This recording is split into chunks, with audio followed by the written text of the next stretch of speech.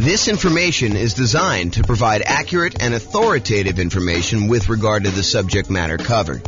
It is offered with the understanding that the presenters are not engaged in rendering legal, accounting, or other professional services. If legal advice or other expert advice is required, the services of a competent professional should be sought. Welcome to the Anaheim Real Estate Investing and Real Estate Financial Planning Podcast. Learn all about investing in real estate in Anaheim, California, with a combination of real estate financial planning and modeling with numbers specific to Anaheim, plus syndicated, more generalized recordings of live and pre-recorded real estate investing classes, not all of them specific to Anaheim. Be sure to stay tuned after the podcast for a message from our sponsors. Well, good evening. Welcome. I am not Brian Williams. Although tonight I wish I was Brian Williams. I wish that I could hide behind Brian Williams and say, yeah, that's James's story there and not have to share anything personal. Tonight is 10 things I wish I knew before starting to invest in real estate. I am joined tonight by actually Brian Williams, who is busy eating, so I won't call him out. But thank you for joining us tonight, Brian. I'm not eating. Maybe you'd like to teach tonight instead of me sharing some somewhat personal things. Yeah, I'll share all your personal things instead. Yeah, that's what I'm afraid of. I don't know. This is a very That's why I didn't get an invite, huh? You're like, Brian's going to tell all the things about me that I don't want known. It is possible that was subconscious. It was not deliberate. It was not a conscious decision for me not to invite you. It's possible it was done before I started sending you invites again. I don't know. Some week when I'm teaching at some point, you're going to forget to send me an invite and I'm just not going to show up. Well, I mean, for most classes, I probably could wing it or change it to ask me anything or something like that. But that depends on the class. Although, I mean, when you prep for a class, it is way better than me winging it without having doing any prep ahead of time. Because it's not like I prep for a class that you're going to teach. So, right. Oh my goodness. Okay. Yeah. Tonight it's some people say that public speaking is the biggest fear in the world and all this other stuff. For the most part, I don't get really nervous when I have to go and teach a class or do anything like that. But tonight, for some reason, I really am worked up, my stomach's in knots. I told Tammy the other day, I was relax. Yeah, probably true. All right. Upcoming classes. Yes, exactly. Nick says James has a beard and not Brian. That's really bizarre. You have a slight beard? Yeah, that's 4 weeks for him. This is 2 days. That is true. It's probably even more than 4 weeks for me. And the spots that look like they're not coming in, that's just gray. You can tell. It's not that I'm light down here. It's that's probably the darkest part of my beard. It's just all gray. So last time when I had my slightly longer beard and you were like, what's wrong with your you look like you have fangs. So I got self-conscious and shaved my beard off. So it's gray. It's like chops, right? I don't know. It comes down on the sides here. I don't know. We can talk about this later. Okay. Just breathe. Here we go. Upcoming classes. Next week, much better class than tonight, I can assure you. I don't know what I'm teaching yet, but it's 8 money-saving, risk-reducing real estate investor insurance tips. And I'm sure it's going to be amazing. I'll come up with some really great tips to talk to your insurance agent about and things to remember to do and all that stuff. It's basically the insurance class that you guys probably didn't know you needed or wanted, but it's coming. So I'm surprised you only have 8. Well, I didn't think I'd be able to come up with 10. That's why it says 8. Oh boy. And probably come up with 10. For continuity's sake, Brian did survive. He was not boiled like a lobster, although he has refused to visit the hot tub since then because I did cook him that badly. I let Brian say for himself. Yeah, it was pretty bad. I had to get out of the hot tub because I was dizzy and going to pass out. Yeah. He got out. He was all steamy and everything. I told you, it was I wanted to squeeze the half lemon on him and rub the butter on him. And then he was all red and toasty like a lobster. That's weird. That's what someone else said too. Someone else said that sounded really weird. It doesn't have any weird connotation to me. It really is like a lobster sort of thing. Yeah. Oh my goodness. Okay. Then on March 24th, exactly with the little lobster claw things. Oh, that's great. Oh boy. Okay. And then the week after that, March 24th, wait for what?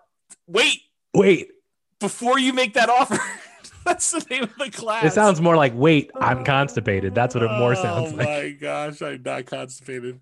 That is definitely not a problem I have. I have all sorts of other problems. That is not one of them. Okay, and then on March 31st, busy March, an alternative to cash flow, saving money with rental properties. So this is sort of like, you think about, it's hard to cash flow in our marketplace. It's hard to cash flow in a lot of marketplaces, but in ours in particular, it's hard to cash flow. So, is it worth doing this real estate investing thing? What if you looked at it as almost like a savings tool? Brian says no. Yeah, if everyone stops doing it, then it'll be easier for us to buy properties. Oh, if they stop buying? Oh, yeah. It's been crazy. It's been real zoo. Yeah. Okay. And then April 7th, in preparation for Brian's birthday, although the next week's probably better preparation, I'm doing a special class. Never done a class like this before because I just created this new thing. It's called Should I Sell My Rental? And I've created a new trademark term, which Brian loves when I create trademark terms. This one is return on true net equity. If you were going to walk away with equity from a sale after transaction costs, after depreciation recapture, after capital gains taxes, and you had a certain amount of money that you were going to leave with, what would you need to be getting on that return in order for you to consider selling your property? And what's the return you're getting from your real estate on that net amount after you calculate all your expenses? So it's a really interesting new concept. You're going to love it. It's going to be pretty amazing. And it kind of looks like it says redneck. If you kind of just redneck. I mean, it's the redneck, something. It does not look like that. Yeah. Oh my goodness. Thanks for that prep for my birthday. Yeah. Well, I mean, the next one is stress testing your real estate investing portfolio, part 1. And part 1, I'll give you a hint. Part 2 is not the next week. I know. I figured you were going to say part 2 is not the final one. Well, that is also true. Part 2 is not the final one. Oh my goodness. Yes. Class is going to be terrible tonight. You should all just leave. I agree. Because if you guys all leave, then I actually don't need to share. I don't need to be vulnerable. Everyone should call their friends and tell them to log on. Oh my goodness. If we can get to 100 people, everyone got 3 people to just log on tonight. That would be awesome. Oh my goodness. Okay. And if you don't like the classes, tell Brian, send him an email. He loves hearing about complaints about class topics because he has no input on what we're teaching at this point. He can suggest a class if he wants to. You can go to realestatefinancialplanner.com/suggest or call me. Just tell me what he'd like to teach. Oh man. But if you really don't like the classes, you can go to realestatefinancialplanner.com/suggest and you could suggest the class. You can vote on what other people Does anyone do that? There was a time when people were actively suggesting on there, but I really wonder if the website is still working because I haven't seen anyone in like 3 weeks on there doing anything. So either they're like, you're right, James, you have taught all the classes that we need. There's nothing else I could suggest. I mean, some of the ones you're coming up with are great because I wouldn't have thought of that one. Or who knows? Maybe they're just not willing to give feedback. Well, I mean, I know when we planned NCRAG for like the past 3 years, we're like, what are we going to teach that's different? And it's like, right, you've taught a lot of stuff. Right, exactly. So yeah, it's hard to come up with like, what else do you want? Because ask a question, we have a class for that. Like we have all 2 hours just for that question. That's right. Oh yeah, you want to know about that? Let me tell you the 2 hour version. Go listen to this particular class recording. Yeah, you know the thing that might be good? It might be time to bring back story time and like interviews. Yeah, that's work though. I mean, you got to like line up the interviews and it costs me a dinner. And no one can go out to eat right now, so it doesn't really cost me a dinner, but it costs me a dinner anyway. I don't know, just crazy. Yeah. Yeah. I got high anxiety for tonight. Okay. Introductions via chat. Please make sure that you send to all panelists and attendees so that Brian and the rest of the audience can see your questions that you're asking. And then who are you and where are you from? If you could answer that in the chat window, that'd be awesome. And then what did you wish you knew before you started investing in real estate? And if we get enough replies from you, then I don't need to share mine. So please be sure to share your things there. And that'd be great. Then if you have questions throughout the webinar, please do use the chat window. We will try to do that. And I will start looking through the responses here. What was the link for the suggest link? realestatefinancialplanner.com/suggest. So there you go. Oh, you're going to put it in there? Did you have to put HTTPS or whatever it was? No, they can paste it. Okay. I mean, Dan asked. I know Dan will know how to use those letters. He does. I'm not worried. He can probably tell us something about this. Right. He's going to tell us if the site is up or not, and then he's going to start suggesting stuff. Oh, man. Okay, good. Well, hopefully he's got some good suggestions. That'd be great. Okay. There's a podcast. This recording will likely not make it to the podcast. Well, it depends on how personal I get, really. If I keep it relatively sanitized, then it may not make it up there. If I really go and start, I don't know, crying on the episode, if I cry, it will not go up. I will tell you that right now. So there you go. Yeah. That picture actually looks remarkably like what I look like right now. Yours does not. Yes, that is true. Oh, that was great. I have a Rogue shirt on. It's just not gold. And I have about that length of beard and about that length of hair. Yeah. I think I'm wearing a Rogue shirt. It's just hidden. So. Yes, I know. It's unfortunate. Yeah. Okay. So realestatefinancialplanner.com/podcast if you want to listen to the podcast episodes. And I'm glad to see that some people are dropping off from the recording. So thank you very much for doing that. Although you've dropped off so you can't hear it. It's also available on iTunes, Spotify, Stitcher, and TuneIn. All right. It's like you get closer. My nerves increase. Like I can feel my blood pressure increasing, and I don't know, it just feels very anxious. Well, just relax. So Hunter says, I wish I knew the importance of networking, connecting with people. That's a good one. I did not have that on there. I think I didn't have that on there because I definitely was networking, connecting with people. So that's actually one of the things I say at the end is there's probably a whole separate class on things that I did know that I happened to be right about. Because I could have happened to have been wrong about a lot of this stuff too. This is a good one. I wish I knew about all of this in high school. That is a good one. Yeah. I wish I knew you guys 15 years ago. I wish I knew James and Brian before I started investing. They might not be saying that after tonight. Yeah. We wish we knew more about alternative forms of funding much earlier. We always thought you need 20% down, kept us from investing. I wish I knew everything already. Yeah. I don't know everything already. Not even close. Oh, that's awesome. I wish I had seen Boston on tour live. Is that Mitch? Oh, yeah. Oh, that's great. I think so. I have a hard time seeing who it is. Oh, here we go. Oh, man. Okay. This is all public information, bro. You're good. Yeah, I'm sure. So, okay. So to give you some background as to where I'm coming from, I probably need to give you a little bit of history. And as Brian did point out, this is all public information. It's not like I've never told anyone before. In fact, I think every blueprint has a lot of this stuff in it already, if you've kind of read it. But so I opted to build 2 multi-million-dollar portfolios twice. One time because I failed. And I lost everything, and I had to go and rebuild it again. So this is sort of like, for me, going back through and doing this class was really hard for me, actually. It's like very emotional. I think from an ego standpoint, yeah, Brian's trying to give me a hug. And seriously, if I cry, this is definitely not getting published, and I'm close. So, yeah, it was really, really hard for me, like much harder than I thought. I definitely had some sleep-in days, just feeling a little bit down and, waking up at 11 instead of 10. And, just a rough couple of days, 3 or 4 days trying to do some of this stuff. So yeah, so this is where I'm coming from. I'm coming from, I thought, I really did at the very beginning of this thing, like when I started doing the real estate investing, I don't even remember how long ago it was now. I really thought I was smart. I thought that I had studied. I thought I knew everything. I thought that I had, gotten advice from smart people. I thought I had done a decent amount of reading. There was nowhere near the amount of information that there is today and publicly available information that there is today. But it wasn't like I didn't look up stuff at all. I mean, I definitely did a ton of reading. I probably read somewhere between 50 and 100 books a year at this point. And back then it was close to 50. I mean, I definitely was reading about a book a week. And so it wasn't like I was not trying to seek out knowledge and get the information I needed. So I really thought I was smart doing the first one. And looking back now, I was really naive. Like I thought, this is the danger I think we hear sometimes that people come into class where they come to an investor class and they attend deal analysis one time and they don't show up for deal analysis a second time or a different type of deal analysis because they're like, I already went to that class. And I'm like, my mind is like blown every time I hear that now because it's like I didn't realize all I didn't know.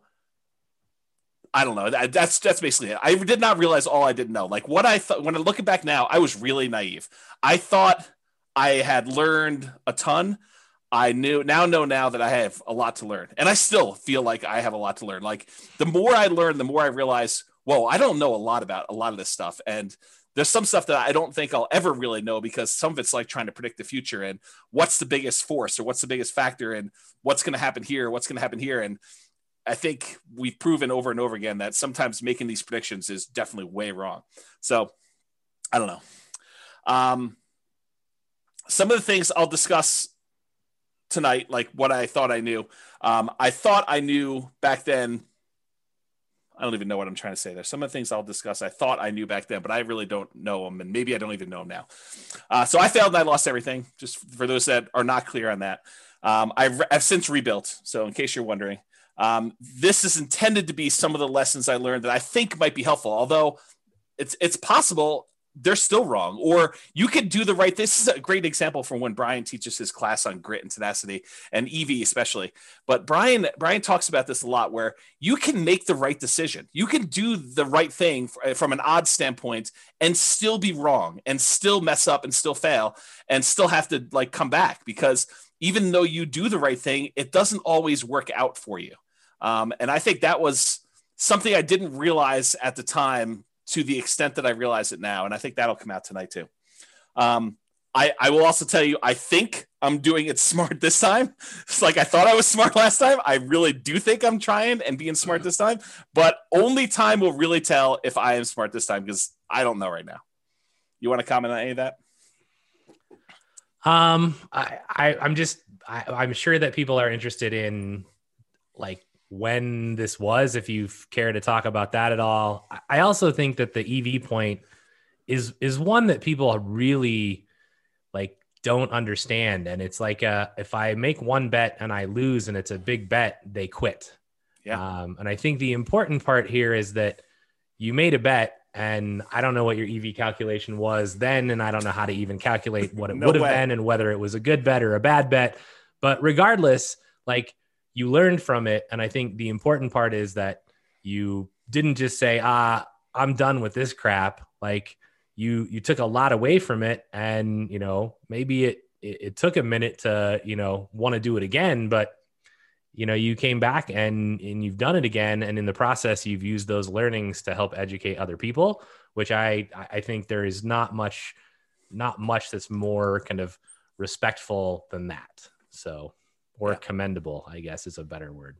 Yeah. And I do appreciate that. And, as far as time frame goes, a lot of this stuff, and it's not me being obtuse and trying to like hide things from people.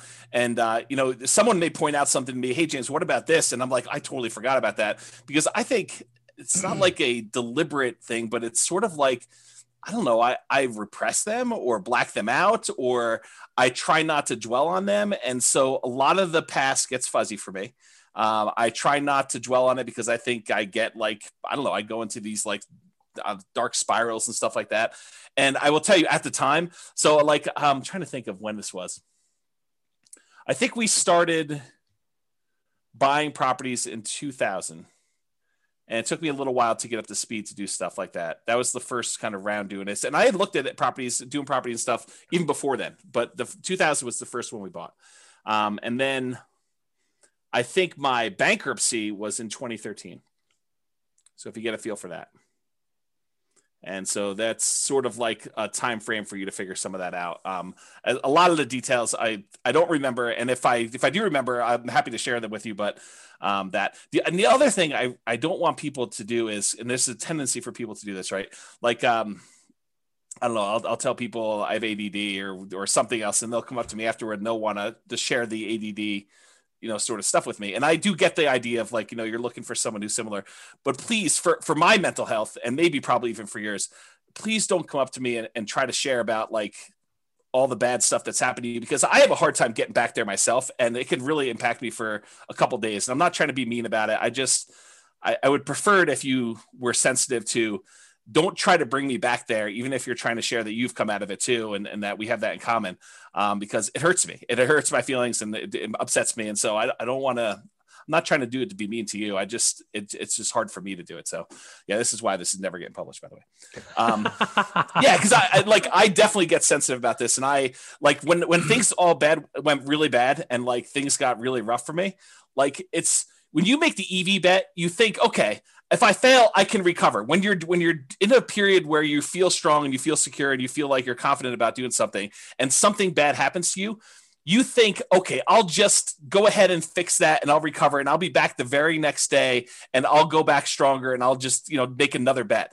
It did not work out that way for me. Like for me, it was rough. I mean, long periods of trying to get even a little bit of mojo, confidence, whatever you want to call it back. And it was hard. It was definitely a lot of inner game stuff. And yeah, I get worked up even thinking about it. Okay. So I think it's important though, like it's not outside of this, right? I mean, there's other things that you've talked about and I've talked about as well, where it's like, I think a lot of times, I think this is actually the reason this class should get published, by the way, is that this shows like the side of, hey, there was a point in time where you thought everything was great and then it wasn't.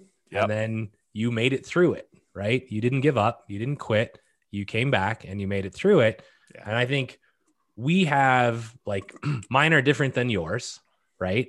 But I definitely have at least 2 of those events in my life where it's like, well, things are just not going the way they're supposed to go.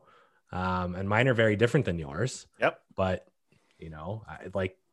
all of us have those. And I think it's important to actually, it's hard, but I think it's important to actually discuss them and know that, if nothing else happened, your comfort zone expanded. In much the same way that, who was it? Was it Ford basically said, if you lost everything today, what would you do? Right. And it's like, well, I wouldn't be poor. Like I would just do it all again and do it better. Right. Yeah. And I think that's important. And so to comment on the Ford thing, because I definitely remember that quote, and I remember being, a very arrogant, very cocky, 20-something-year-old, whatever it is, thinking very similar things like, okay, well, if I do it, I might as well fail big and then I'll come back and I'll just recover and I'll do it again.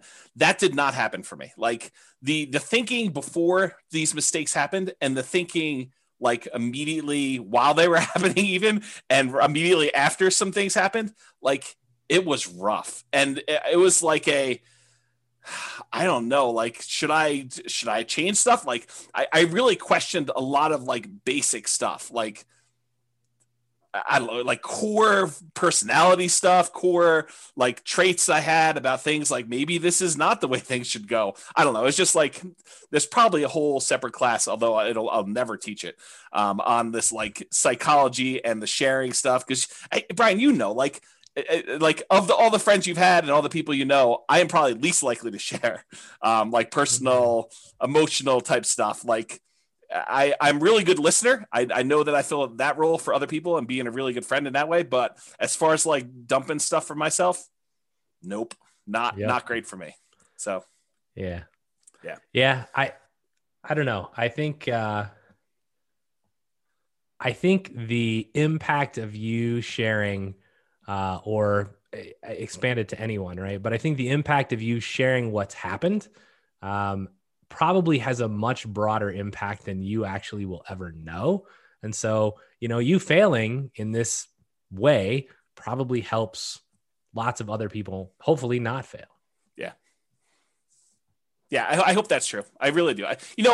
In some ways, it's like if I can prevent one person from being in that situation that I was in, that's worthwhile, right? Like trying to stop somebody from having to go through what I did, or at least maybe someone who is forced to go through something like I did, at least knowing that one person came at this, so there is a path out if you could get there. Yeah, I don't know. Maybe that's it, but yeah, I'm getting teary-eyed. I need to refocus for a second. So yeah, okay. So I'm just gonna try and make you cry even more. Oh, because when you get teary-eyed, I get teary-eyed. So I'm just, since you're halfway there, let's just push you over.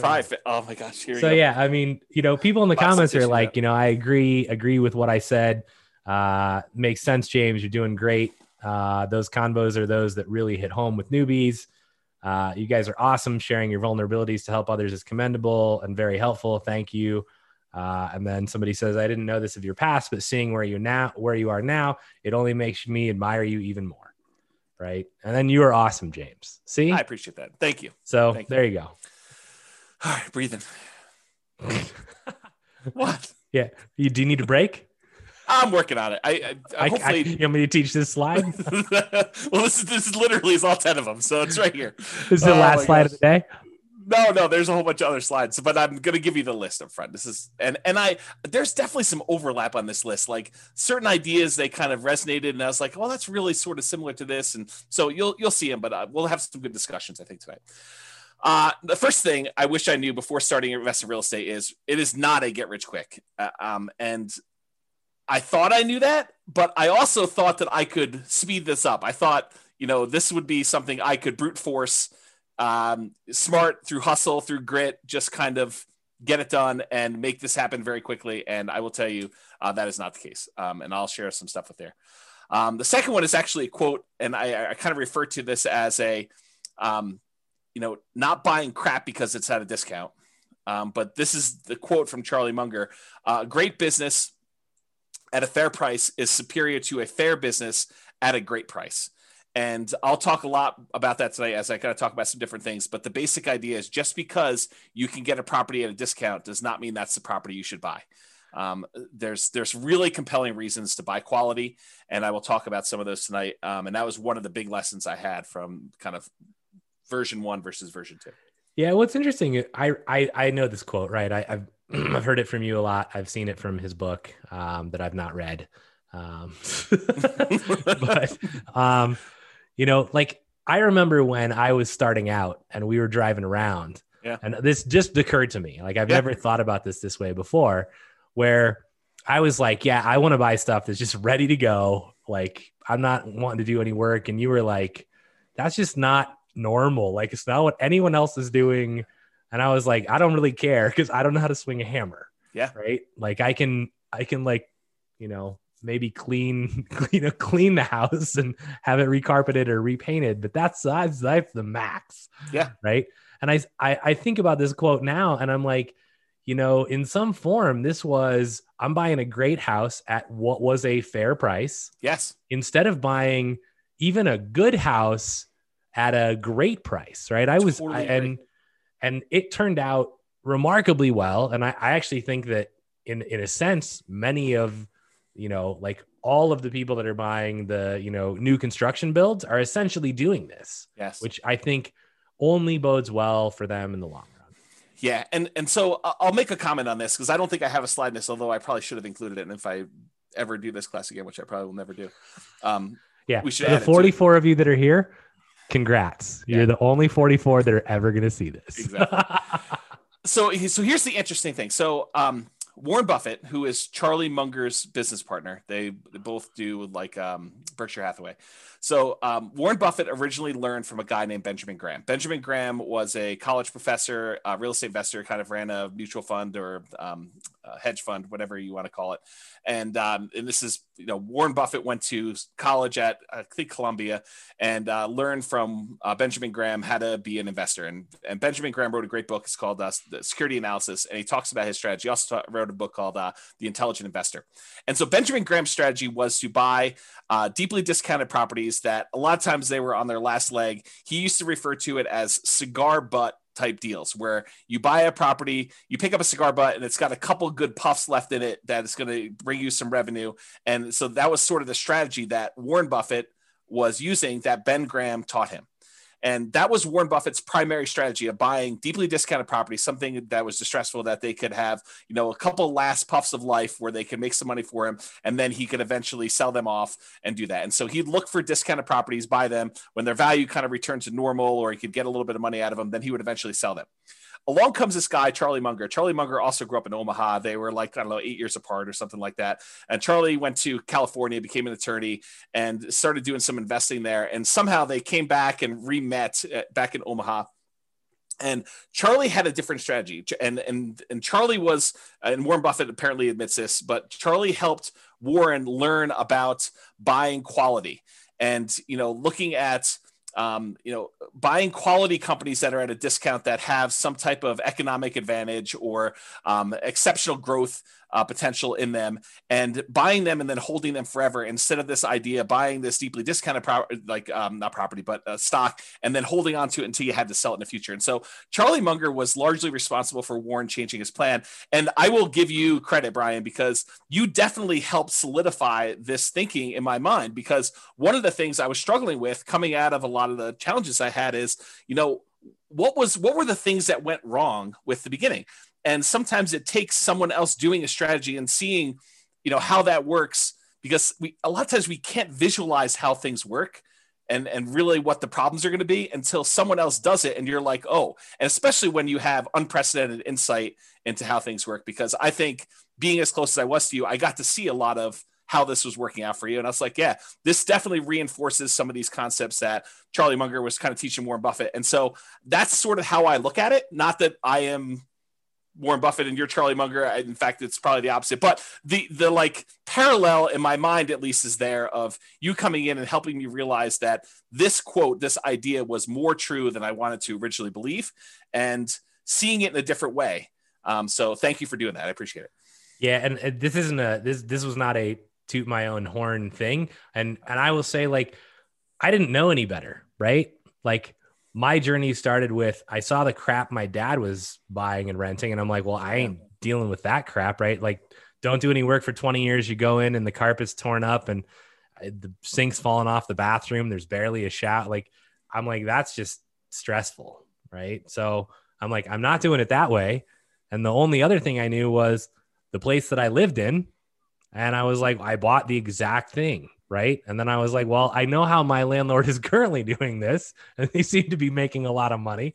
So buy one of those. And then it was like, well, why not just go buy these? Right. And I mean, a lot of it was, there's definitely timing and luck and market and a whole bunch of other things. Right. But for me, I think this is where, if you guys hear us teach something, I mean, we're probably right, but we could be wrong, right? I mean, and this is what it is. If you think that your plan is good and you vetted it and you're not just guessing, then go try it, right? Don't be afraid to step out of the norm. Cause I remember every house we'd pull up to, and James would be like, we'd walk through a house and I'd be like, yeah, this is just not really ready to go. And he'd be like, this is what most people are buying. And I'm like, yeah, well, it's not what I'm buying. So pass. Right? That's true. And we'd go find something that looks pretty. And he'd be like, well, this is more expensive. And I'm like, I don't really care. I just don't. Right. The numbers still look like they meet my criteria. So let's try it out. And, a lot of that is, it's hard work. It's grit. It's luck. And luck is really, the hard work that you put in that creates opportunity for you. Right. I don't believe in blind luck, but I think, have confidence in yourself. Right. And then go perform, but be willing to learn from what doesn't go well. Yeah, I think those are all really good points. I will point out, my father was doing a strategy, and similar to you, I was like, well, there's some problems with his strategy.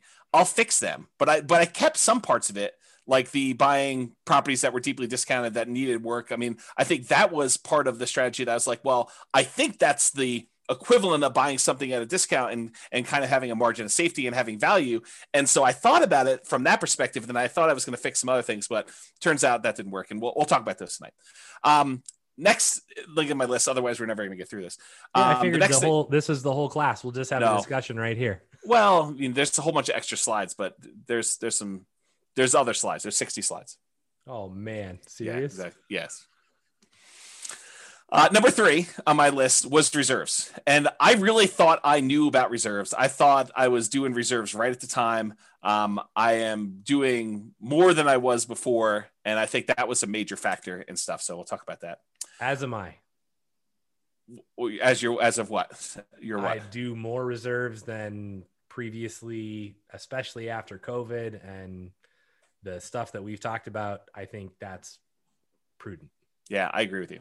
So there's probably a whole class on reserves, honestly. I think we taught it already. Maybe. There's some stuff I have yet to build about reserves that I still want to create, but I didn't understand the return quadrants nearly as good as I do now, and some of the nuance and subtlety in those things. And so that's a big one that I think is a factor.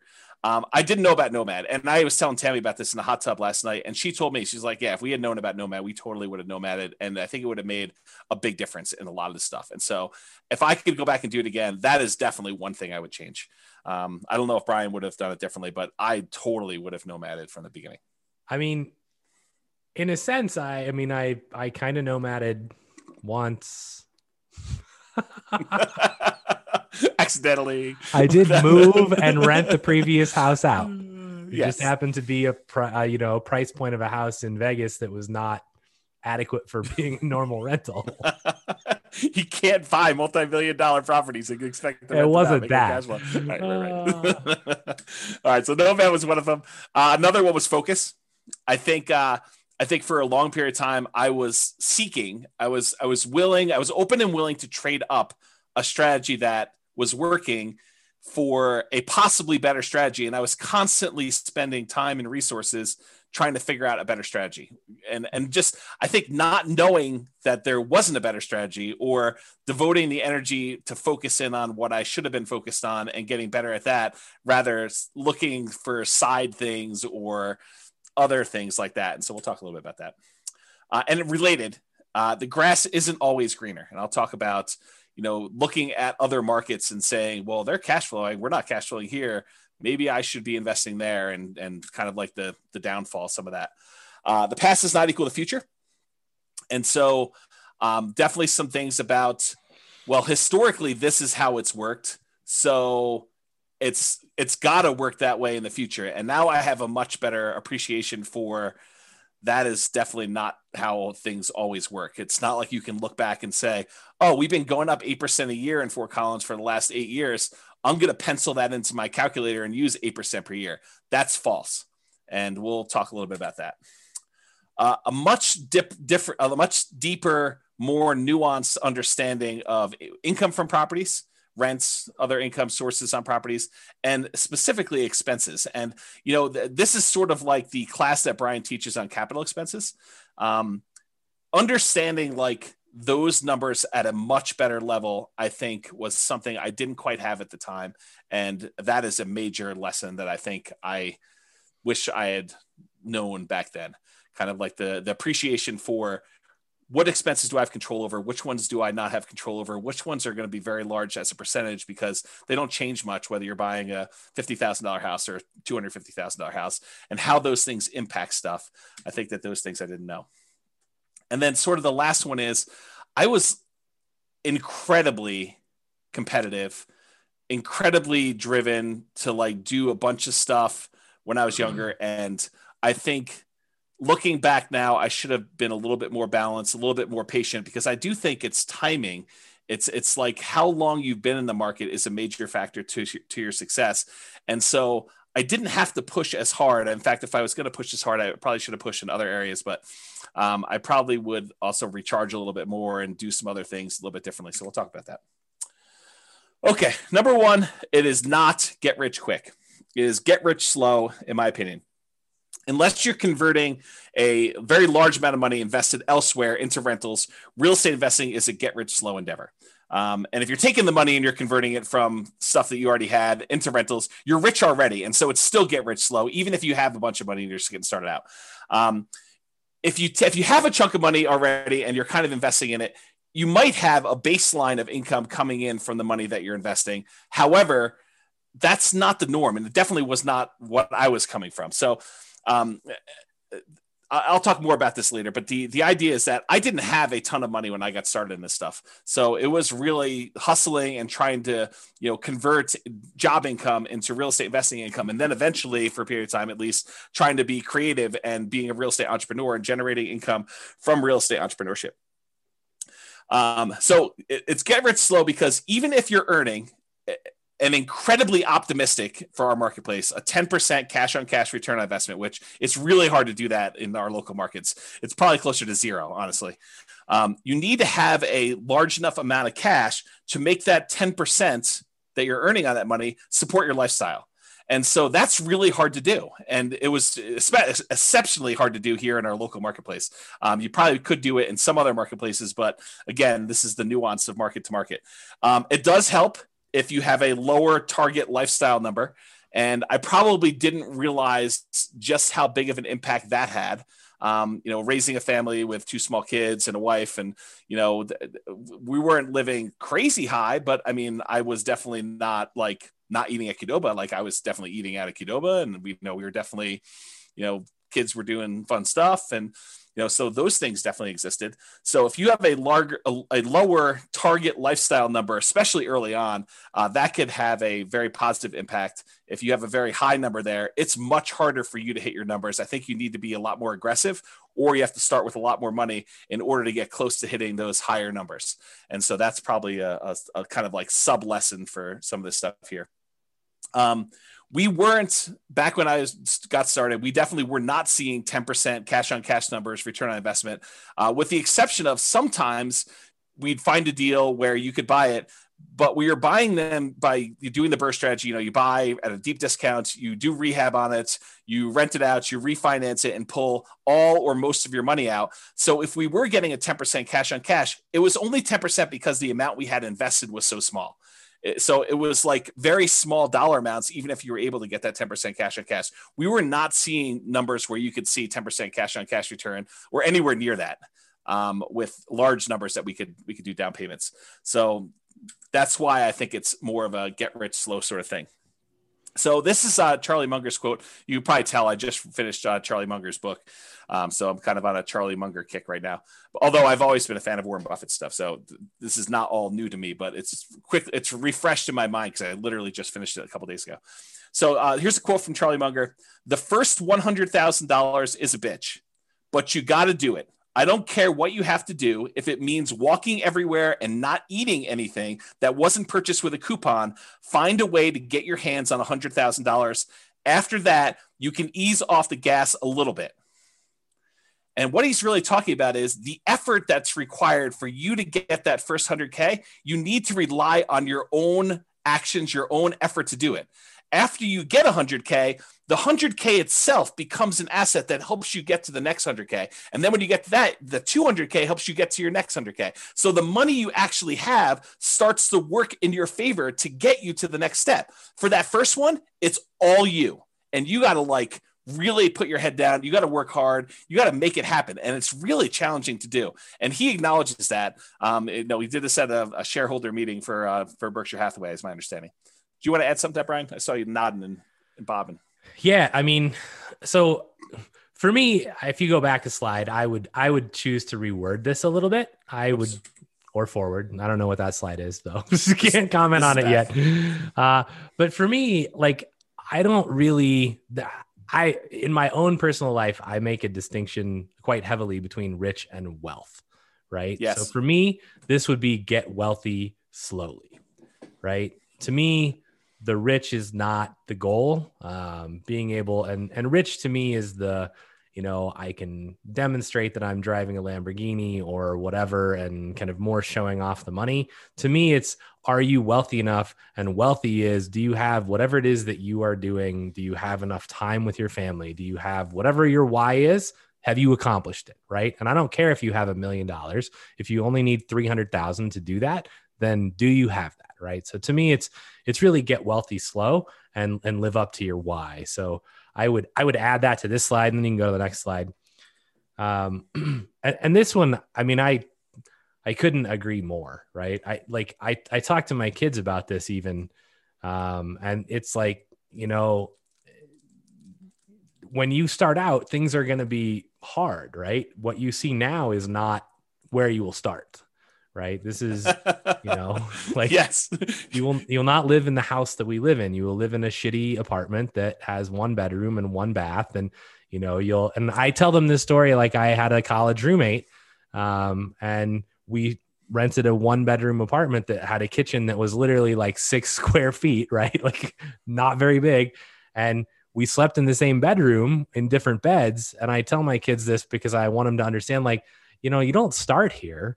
And the funny part of the story is my feet would hurt every morning when I woke up, and I couldn't figure out what was going on. And one night I woke up and my feet were basically at the head. I'm not sure why he didn't put his feet next to my feet, but like, our beds were in an L shape.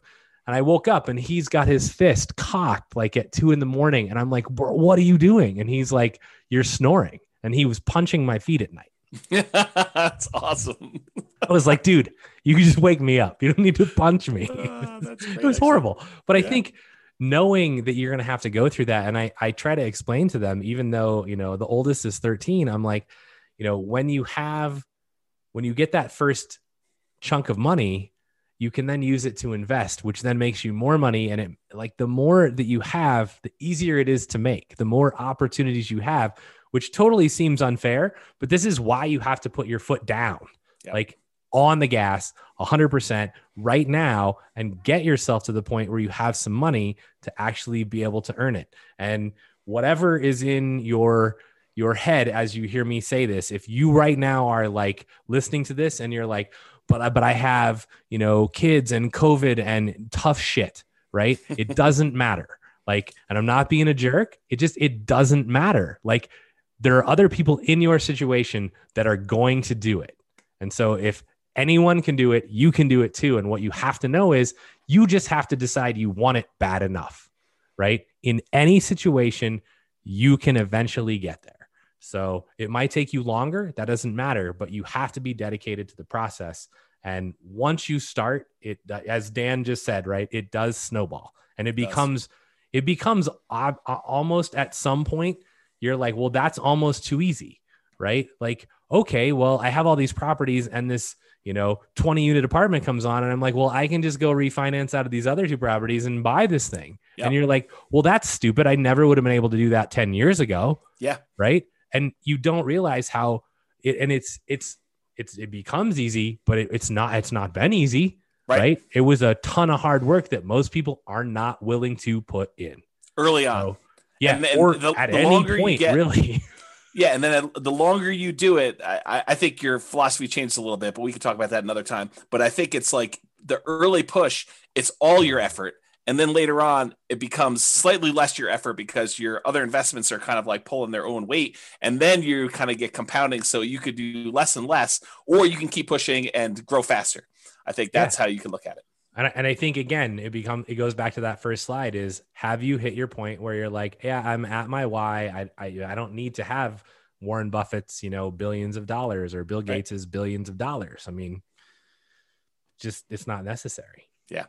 So to kind of go and explain this a little bit better, this is from another website. I didn't create these charts. It's from 4pillarfreedom.com, and the web address for where I got these charts from is on there. But this shows you, if you're trying to accumulate $1 million and you're investing $10,000 annually at 7% annual rate of return, it shows you the amount of time it takes you to get to each $100,000. So the first one takes you 7.84 years to get to the first 100K.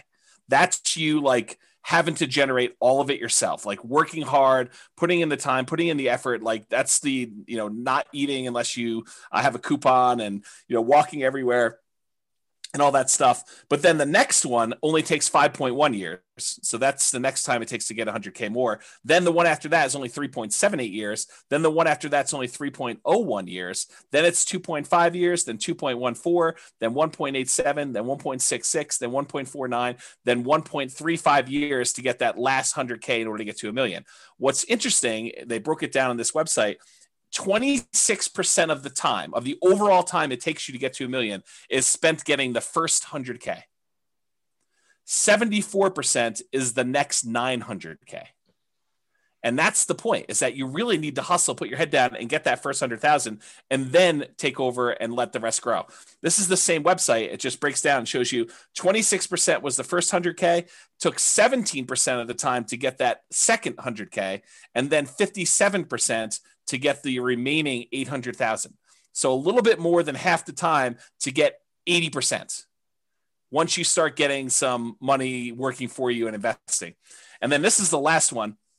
It took you 7.84 years to get the first 100,000, but it takes you 6.37 years or less time to earn the last 400,000. So the same amount of time it took you to earn the first 100,000, it took you less to earn the 400,000 at the end. And so this is like Dan saying, it's snowballs. Yeah, it's snowballs. Like at this point, you know, my contributions that I'm making to my, like from my actual real estate brokerage, the income, the amount I'm contributing is a very small percentage to what the overall portfolio is doing. And so my like personal activity, my personal effort matters less and less because the magnitude of what is growing from the asset base becomes more and more. And I don't know if I completely understood it. I definitely didn't understand it at this depth when I was doing this the first time. I mean, I had this like vision of, okay, I'm going to make this big asset base and it's going to pay out $100, $200 a month in cash flow. And so I need 100 properties or 200 properties. I'll kind of talk to you how I got that math in order to get the amount of money I needed to live on. And so I kind of had that in mind. And I was like, you know, the growth will kind of keep pace with inflation, maybe do a little bit better. I didn't understand it like I do now. And I think understanding it like I do now, I could be much more turtle-like, slow and steady wins the race and systematically invest and do a lot better. And I think I understand that a lot better now than I did before. So I don't know if that helps you. Yeah, I think one thing, and this is this is probably tangential, but like as you're thinking about this, I was thinking about the Millionaire Next Door book, right? Mm-hmm. And really, like, it's one thing to earn your first 100K. It's another thing to have it given to you. Yep. Right. And so, you know, if you're out there and you're like, oh yeah, like I have 100K that, you know, my grandpa died or whatever and left me a bunch of money. I will just tell you that is not the same 100K. It is not. Yep. It may seem like it on paper, but it isn't the same. And if you don't understand that, go read The Millionaire Next Door so that you can like understand how generationally the people that earn it, then the next generation, and then the people that lose it 2 generations later. It's very interesting, but it is, you know, Robert says, you know, the pride is in the struggle. And a lot of it is when you work that hard to build something, you have a lot of pride in it, but you also you understand it, right? You know how you got there. And so if you knew how to make 100K, you can now know how to make $1 million. If you got handed 100K, you may not know how to make $1 million. Yeah, that's a good point. I'll also point out, and I don't know, it hurts me to think about this, but I think this is true without really like looking it directly in the eyes and really letting it into my soul. But I think the earning of 100K after a huge setback is also, I don't know, it does something to you that even the first 100K for me didn't do. It's a very different 100K. I don't know how else to describe it, but there's something there. So hopefully that'll help somebody who is on the verge or has to recover or something like that. I don't know. Yeah. Okay. I could understand that. Yeah. All right. So yes, otherwise we're going to be here for 3 hours. Let me move a little bit. Well, we're not posting it, right? So, I mean, there you go. We can have a 3-hour class. There you go. We can do whatever. This might be one of the most important classes we've ever taught. Yeah. Okay. Let me breathe and kind of get through some of it because there's some stuff here that I definitely feel sensitive about. So Giver Slow, cash flow. So when I first got started, I was focused on cash flow. I mean, the reading I did, all the like people I talked to was like cash flow, cash flow, cash flow, cash flow, cash flow, cash flow. I mean, that was really what the talk of the town was. And I happened to live in a town where cash flow was really hard.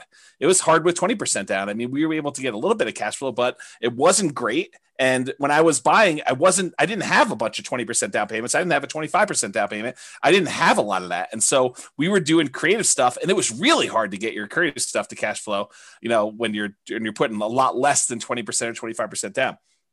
So when I first started doing this in my mind, somehow I came up with this number and I probably should have thought this through a lot more than I did at the time, but I had in my mind $100 per month means I need 100 properties to make 10K per month. And that was sort of my mental map moving forward. And now that I think about that, it would be really hard to manage 100 properties. Even with a property manager, just kind of staying on top of that stuff and keeping track of everything and taxes and all that other stuff there. So it was problematic. It was a problematic plan to begin with.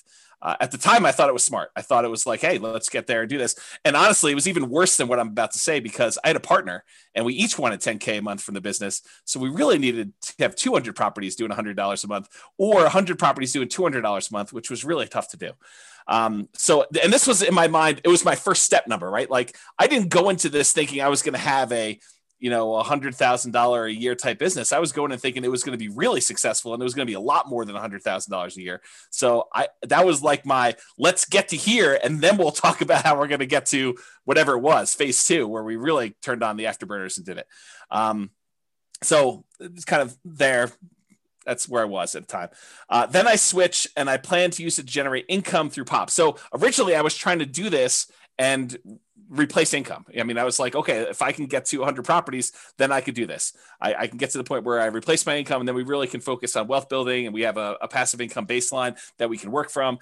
And that was my original thought. And the amount of effort and the amount of time it was taking in order to acquire the properties at the pace that we needed to do, it was going to be a long time. So we kind of switched a little bit and started looking at generating some type of POP. And by POP, I'm going to define it as when you sell to a tenant buyer on a lease option and that tenant buyer cashes you out and you realize the $20,000 or $30,000 proceeds from the sale of that property. What I figured we would do is we would take that money and we would use some or all of that in order to live on. So we need to have enough of these POPs lined up coming in 2 or 3 or 4 years out so that by the time you got to 2 or 3 or 4 years out, when you get to that point, then you'd have enough money coming in that you could support yourself, but you have to be growing these rental properties in the meantime doing that. And so that's sort of how we started looking at it. POPs could have also been fix and flips, quick turns. And we thought we would do those as they came up. And we did not do a lot of these because we definitely realized early on that was not my strategy. Like I grew up fixing houses and swinging a hammer and stuff like that. And it was not for me. I definitely did not enjoy that part of the process. And it's possible it was the way I was raised where it just felt like work from the beginning, right? It felt like a chore. Like, you come home from school and, you're supposed to frame this wall so that when dad comes home, you can look over and make sure you did it right. And then, we're doing drywall the next day and you're sanding drywall 4 times because we didn't do knockdown. We did, the shear coating so it was like all that stuff. And I was like, oh no, I'm not doing this. So anyway, it could have been fix and flips, which we didn't do a lot of, lease option exits, which was a strategy that I thought we were going to go and do a lot of stuff, and a lot of wholesaling. And so the wholesaling, though, is you're taking money, you're kind of like trading dollars today for what you could have had as a long-term investment for a property later on down the road. And you were giving up a lot of the upside. And so while we definitely did some wholesaling, it was not the preferred strategy. And so we did that eventually. And this is like me abridging this story to kind of make it fit into the class. I eventually opted to go to make the POPs actual real estate brokerage commissions. And so all I had to do is help someone buy a house and I could get paid, $10K or whatever it was, to do that. And so that's sort of how that evolved, from doing the creative entrepreneurship where I had to go talk to a whole bunch of sellers, get a seller to agree to sell a property at discounts, to then put a tenant buyer in there or, wholesale the property to someone else in order to make that money, to just helping someone else buy a property that was already done to that point. And so for me, it made a lot more sense to do the POPs as real estate commissions. In retrospect, and this is hard for me to even say, it may have been arguably better if I had just gotten a job and, done some type of nomad thing and just, lived on whatever it was, got to that 100K to 200K, 300K, and just built it that way. And, it's at the time, it didn't feel like that was the better option, but it might've been. So I don't know, just something to think about. Would it change your course of history? It totally would have. And that's the hard thing for me doing this, like looking back, kind of stuff is, I don't usually go back and have regrets about, oh, I should have done this differently. I should have done this differently. But if I'm forced to, maybe that wasn't the right choice. Maybe it would have been better to do this other thing. And it's hard to say, right? I mean, I could have gotten distracted by something else and I'm not where I am. And it's really hard to know, but I don't know. It seems like there was a lot of shots on goal that didn't end up being goals. And maybe that's okay. Maybe that's the way it's supposed to be. Maybe it was a persistence, grit sort of thing. And that was the lesson I need to take from it. But it's really hard to say in retrospect. So the story that this brings to mind is when I worked at Microsoft, and the VP who had been my VP for most of my career, she's still there. She's amazing. Lisa Brummel, you can look her up. And there was a point in time where she basically two different points in time, right? The first one was, hey, we want you to go do this other new thing. And it was like, that wasn't in my path, right? It wasn't what I was trying to do. And she basically said, you can either stay where you're at and be, a good or even great, manager and business owner, or you can go do this completely new thing. And if it's successful, it'll be rock star level. Right. And it's you have to make this decision between yeah, but the rockstar thing might fall flat on its face, right? This might be a 3-year waste of time. And then where am I? I'm out of line for my other thing, right? I think that was the first one. And then more related was the one when I decided to leave Microsoft and I went and talked to her. And she looked at me and she was like, and I, for those of you that don't know, I left to play poker professionally. And so a lot of people are like, what is wrong with you, bro? You are messed up in the head. You're going to leave your job at Microsoft where you make lots of money and you're going to go play poker. And she was like, I totally understand where you're at. She said, if I was your age and my dream wasn't poker, she's like, if I thought I could make the LPGA tour, I would totally quit and go try it. And I think having not tried what you tried, I think would have been a disaster and a much larger regret than ever being able to sit here and look back and go, oh, I should have gotten a job and made 200 or 300K and then invested. That would have been a huge, huge regret for you, I think. Yeah, it's maybe true. Yeah, I think the challenge with a lot of these looking back things for me is I get overly emotional thinking about it. Yeah. And so I try not to think about it. Yeah. But we're going to have to think about it every week now. Oh, so right. I'm going to cover a couple questions here. Yeah. A whole bunch of people. Mm-hmm. I guess it's just one. I left it from before, so I'll cover it so we can move on. Two of them. I've yet to begin investing. I'm stuck at home with the kids because of COVID and not able to work, looking to learn as much as possible until I get the income to begin investing, looking to begin sometime this year, fingers crossed. So again, everything you've heard tonight, pedal down. Don't let any of that stand in your way. And every time that anyone, not just you, feels like, oh, hey, this is why I can't do something, I just want you to remember me looking you in the eye and going, bullshit. That's a limiting belief. And then I want you to examine to see if it's actually something that's preventing you from doing it, because it probably isn't. And we all have them, right? And James and Royce and I, and we try and call each other. It's that just seems like a limiting belief, Brian. That's just crap. You can do it if you want to, you're choosing not to. And so I don't know your situation and I'm not pointing anything at you particularly, but definitely examine where your kind of beliefs lie, because there are people who are in really dire situations who still manage to do amazing things. And so it really becomes, how bad do you want it? And when can you, step forward and move towards that? So I hope you're able to start this year. And I grant you, COVID has messed lots and lots and lots of stuff up. Yeah. I literally hear that every day right now because we're hiring for a position and it's got laid off because of COVID. I got laid off because of COVID and I had a great job and then COVID. And it's oh yeah, it's crazy. Next question. I'm in my current first home looking to jump to the next and claim that the new one is primary residence. So essentially nomad, which is awesome. Rent my place, first time landlord, Nervous because of CO laws, which I assume is meant as Colorado laws that heavily favor tenants and not landlord, which actually isn't true in our state. Our state is actually much more geared towards landlord, although it's swung a little bit, but it is not like California where it's, and maybe this is supposed to be California, right? In which case you're dead on. But in Colorado and even anywhere, like it's okay if the laws favor the tenants, right? Don't be negligent. Like treat your tenants as human beings. I mean, and most of this stuff never comes into play. So don't let tenant or landlord laws heavily favor one way or the other deter you from being an investor. Yeah. And then what do we got? And Brittany says, thank you so much for that, which is good that she didn't just like log off.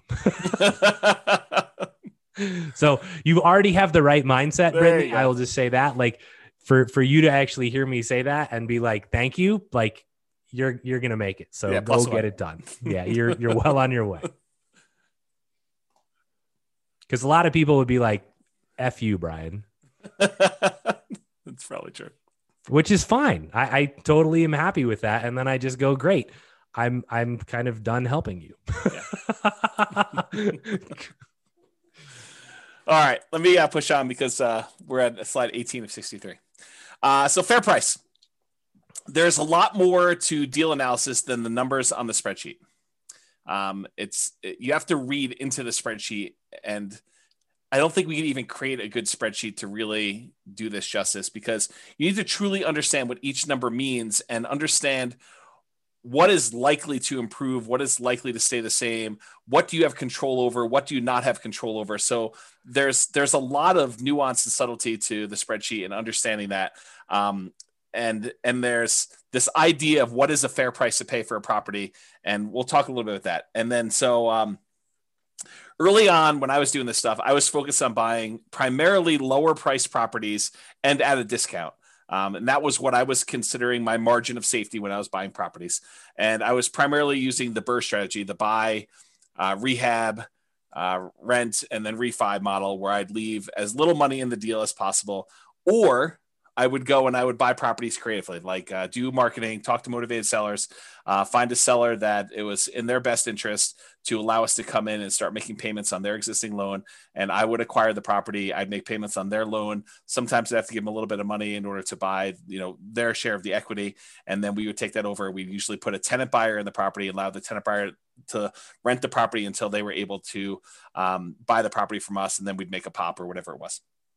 So that was the two primary strategies I was using, but the discount part of it was not the only margin of safety. And that's the really important takeaway that I definitely understand now that I didn't understand before, is that buying a property at discount may not even be the best margin of safety that you can buy. Sometimes buying a property at a fair price that has really good long-term economics is a much safer investment than buying a property and getting a mere $20,000, $30,000, $50,000 discount on it, especially depending on the price, like that dollar amount. And so there's a really good chapter in the Tao of Charlie Munger by David Clark. This is the chapter that I was referring to. However, because of time, I originally planned on reading this to you, and it's a really good example where they talk about buying two different stocks in two different companies, one where it looks like it's the obviously better deal, the other one where it doesn't look like it's as good of a deal, but the underlying economics of the second stock are much better. Like the growth rate that they're going to see in that second stock is estimated to be much higher. And it turns out it's better to buy the one that has much better longer term economic potential than the one you're buying at presumably a better discount, the one that's earning a little bit of money today. And so the temptation for you in real estate, the equivalent is sometimes you're tempted to go buy a property that has $100 a month cash flow now, when it would have been better for you to buy the one that has break even or slightly negative cash flow if that other property has better long-term economics. It's in a better part of town. It's a better quality property. It's a better, the maintenance on the property is going to be lower. We're likely to see higher rent increases on that type of property than one in a D-class neighborhood. It's all these kind of like subtle nuances that make the difference in property selection. It's not always about, oh, this one makes positive $100 a month. This one makes negative $100 a month. I should always buy the $100 one positive. That's not true. And I think I didn't realize that to the same extent that I realized it today, that quality comes in different forms. A fair price is not just discount from the current appraised value, is that you really want to look at this. And on that note, and I don't have time to teach an entire class on this, and there's definitely going to be an entire class coming on this, but I just made a whole new series of charts for you that now shows the rate of change of any variable in the real estate financial planner. So for example, this is a chart showing you total true cash flow on a portfolio of 4 properties, 3 of them rentals, 1 of them you're living in as a nomad. And it shows you the total true cash flow. Each line is a year now. I made this a year chart. And this is where you actually pay off property 1. And then this is the first one paid off. The second one paid off. This is the third one paid off. And this is where it increases. But the part of this chart that I want to show you, it's not just raw cash flow. Part of now what I think you need to look at, and part of what I didn't understand before, is which one are you likely to see your rents increasing faster? And so now I can show you with this dotted yellow line how quickly the rent is increasing. And so the rate of change, the percentage that the rent is increasing, is on the right-hand side. This yellow dotted, this orange dotted line now shows you how quickly rent is changing over time. And then you could see the normal economics for a lot of properties is the rent tends to slow down over time because you've already got to the certain point where it's a certain dollar amount, and for it to grow more, it's growing at a slower rate. But that's not always true. And so there's a lot to go through with this chart, but I just want to point out that we're not just looking at raw rent. We're also looking at how quickly rents will grow, how quickly property values will grow, what the quality of a property is, and the things that are related to quality, like lower maintenance and lower vacancy and lower turnover and all those other things. They all have an impact on things, and they're more important than you might imagine at first. And so that's sort of the lesson that I kind of want to take away from that. And all of those little nuggets, yeah, when you don't come back to the same class that we teach the second time and the third time, those are the nuggets that you miss. And those nuggets become really important. I think they do. Because, there's like the first glance of how the blocks sort of fit together. And then you start realizing, it's more than just the blocks fitting together. It's like, what order you place them in, and, the orientation of them, and how big of a gap do you put between the blocks. And this is literally why I went to the effort to teach people how to build the spreadsheet so they could see the interaction between the numbers, right? Which is a huge, it's not going to happen, but that's the goal, right? It's like, how do you get people to understand this is how all the numbers interact? And the only way you do it is you go through and you figure it all out on your own. Yeah. Yeah. And Skylar says, I'm definitely going to read that. I'm assuming she means that article from the Charlie Munger book, but that's just one page of the book. And honestly, there's lots of other examples. If you search the web, you could probably find versions of that, but it's a pretty good example of why it's not obvious that you always pick the one that seems better at first blush, that you have to look deeper than just cursory surface level type numbers. Yeah. Tao of Charlie Munger. That's the name of the book. Okay. Reserves. And we probably need a 2-hour class on reserves, but I'll give you like my, 1 slide version of reserves tonight. So at the very beginning, I was really stretching to even buy a property. Like this was me relatively early on trying to, get started, make stuff happen, kind of like push a little bit out of my comfort zone to do things. So I was stretching, and I probably had some reserves, but nowhere near the reserves that I found out later that I was supposed to have, and not even close to where I am today with the amount of reserves that I keep. So like, if you look at my progression of like how much I think you need in reserves, I started off with basically 0. I thought totally incorrectly, but I thought at first that having access to a large amount of credit was good enough for reserves. Oh, that was wrong. That was way wrong. But that's where I started. I met with a CPA early on with a few properties, and they told me 6 months of reserves for each property. That like hurt me. It like after that meeting, I felt like that's too slow. There's no way I'm going to be able to have 6 months of reserves and hit the numbers I need to hit in order to get to my 100 properties with $100 a month. That doesn't make any sense to me. Like, there's no way I'm going to be able to come up with that money. I don't have enough money for 25% down. So like, I'm not going to be able to do that. So I got to buy these properties creatively in order to do the creatively and to be able to support myself and have this money coming in from, either doing BRRRR or creative financing or whatever. I mean, I need more. I need speed. I need velocity in order to kind of hit my goals. So this 6 months, I fought that advice hard. Like mentally, it was hard for me to do. Emotionally, I mean, deep down, I knew it was right. Like I was like, that's why I fought it so hard. I was like, how can they say that? But like you have to get there. It's just, you're fighting it. You're like, this is going to hurt me. This is going to slow me down. I'm not going to be able to hit my goals. And that really, I struggled with that for a long time. I was like 6 months. I mean, there's no way we can buy at the pace we need to buy. If every time I need to buy a property, I need another 12K beyond what I need to get into the property and all the reserves I need on the other properties. There's no freaking way. There's probably a really good lesson here in that, because like one of the first times I heard about reserves in a way different than I thought about them, because I just thought, well, I've got enough to cover stuff if it comes up, and I'm not really concerned, and I've got lines of credit if I needed it. But I think if you ever find yourself like really fighting something, you might want to just stop and go, maybe they're right. Because when I heard reserves, I actually heard it from people in the mastermind group. And it was like, they were like 2 years, like really experienced investors who'd been in the game for 30 and 40 years were like, you want to weather anything, you need 2 years of reserves for every property. And I was like, there is no freaking way, right? Like that is absurd discussion. Like, how is that even possible? And you look at it now and you go, well, COVID, like things could have been a lot worse than they were. Right. And some of them still aren't great, but I mean, they could have gotten a lot worse. So you can easily go, oh, well, if you didn't have rent coming in for any of your properties for a year, would you be okay? If not, do you have enough reserves?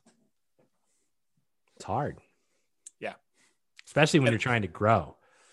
Once you're in like stabilized mode and you're just like, I can just save more money and like not spend anything. And it's easier to build that up. But if you're trying to grow, you're like, I need to use this money to go buy another house. Yeah. I think that was what was so hard for me, is I was like, there's no way I can do this reserve, 6 months of reserves, and still grow at the pace that I need to grow at in order to hit even reasonable goals. So I really struggled with that for a long time. Then eventually I did build up 6 figures in reserves, which I thought was a compromise at the time to what I thought, was good. It was a healthy 6-figure reserve. It wasn't like just over 100K. But even with that, like that was before the first failure. Like that was my reserve amount before I kind of had this big crash and stuff like that. I was not prepared for a prolonged loss of income and a real estate market correction, and not knowing when the market correction was going to end. And I got to the point where I was like, I wonder if I'm throwing good money after bad.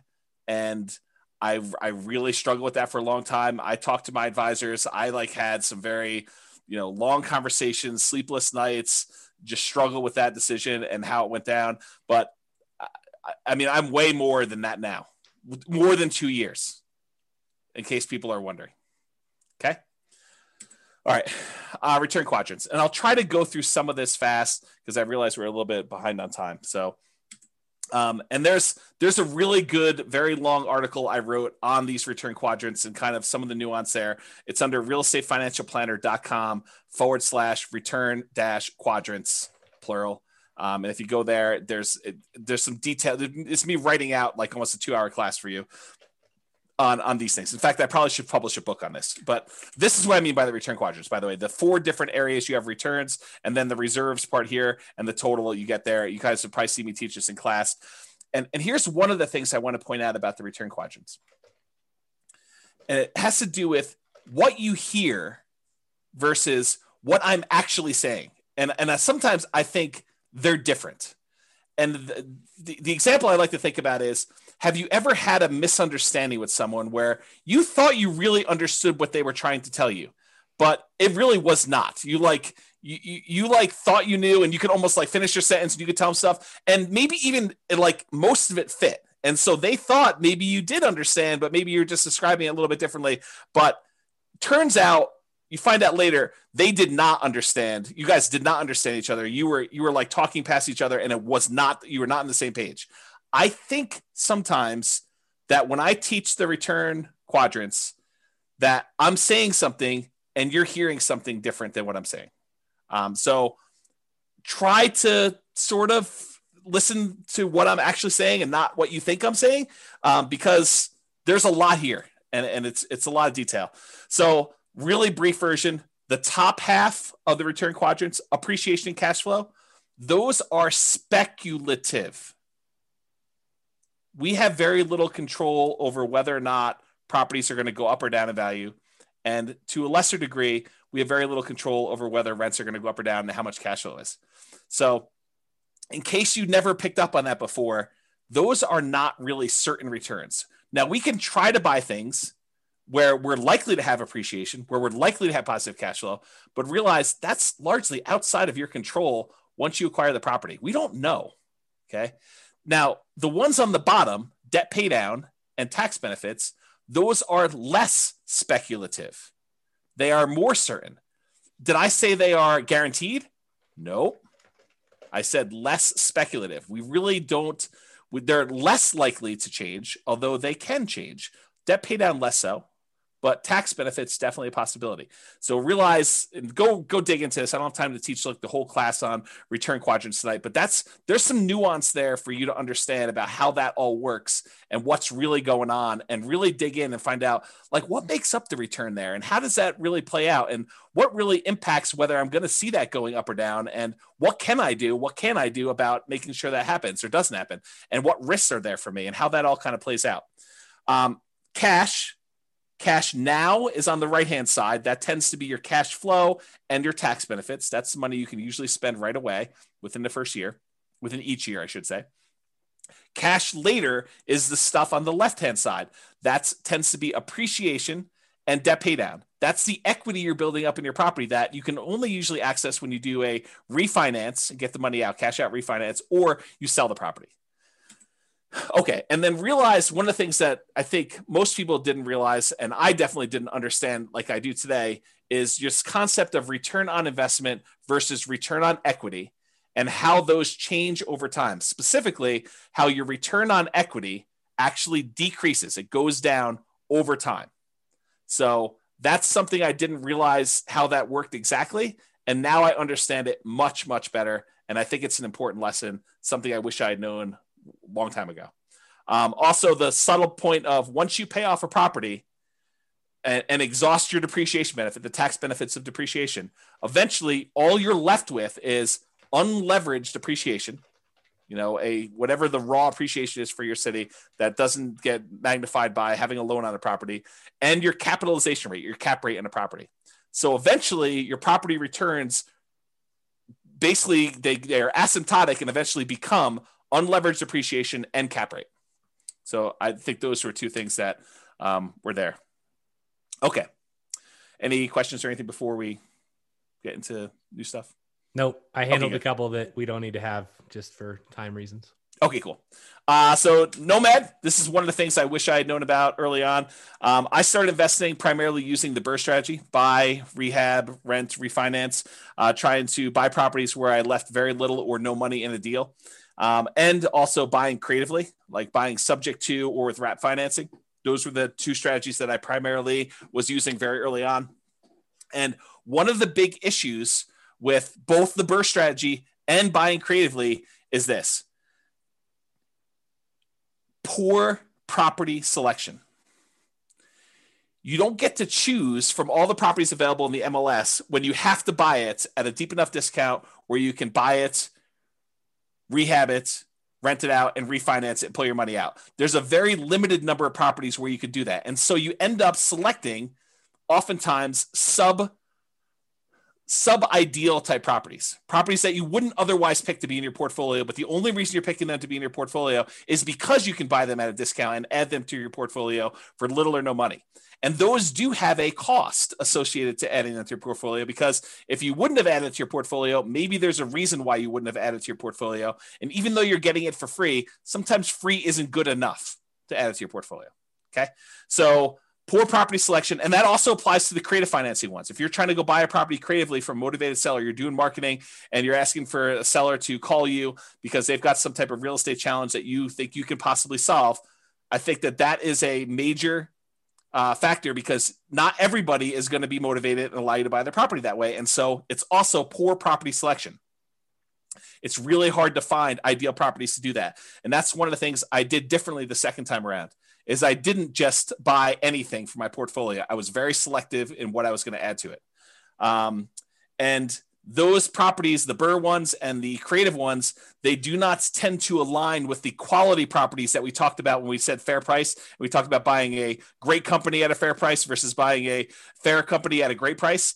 That's what I'm talking about here. It's another way of me saying this.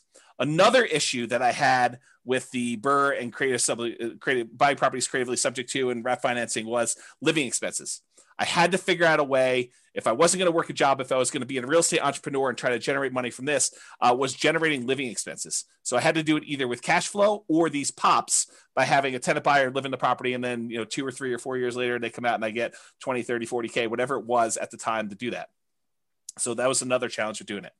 The second time after I failed and I had to rebuild, I primarily focused on 25% down and then a little bit of Nomad. And so for those of you that are kind of aware of what I'm doing, that's what I primarily did for version 2. Okay. Hey, James. Yes. Knowing that return on equity goes down over time, what do you do about it? Do you try to exchange out properties as time goes on to optimize, or something else?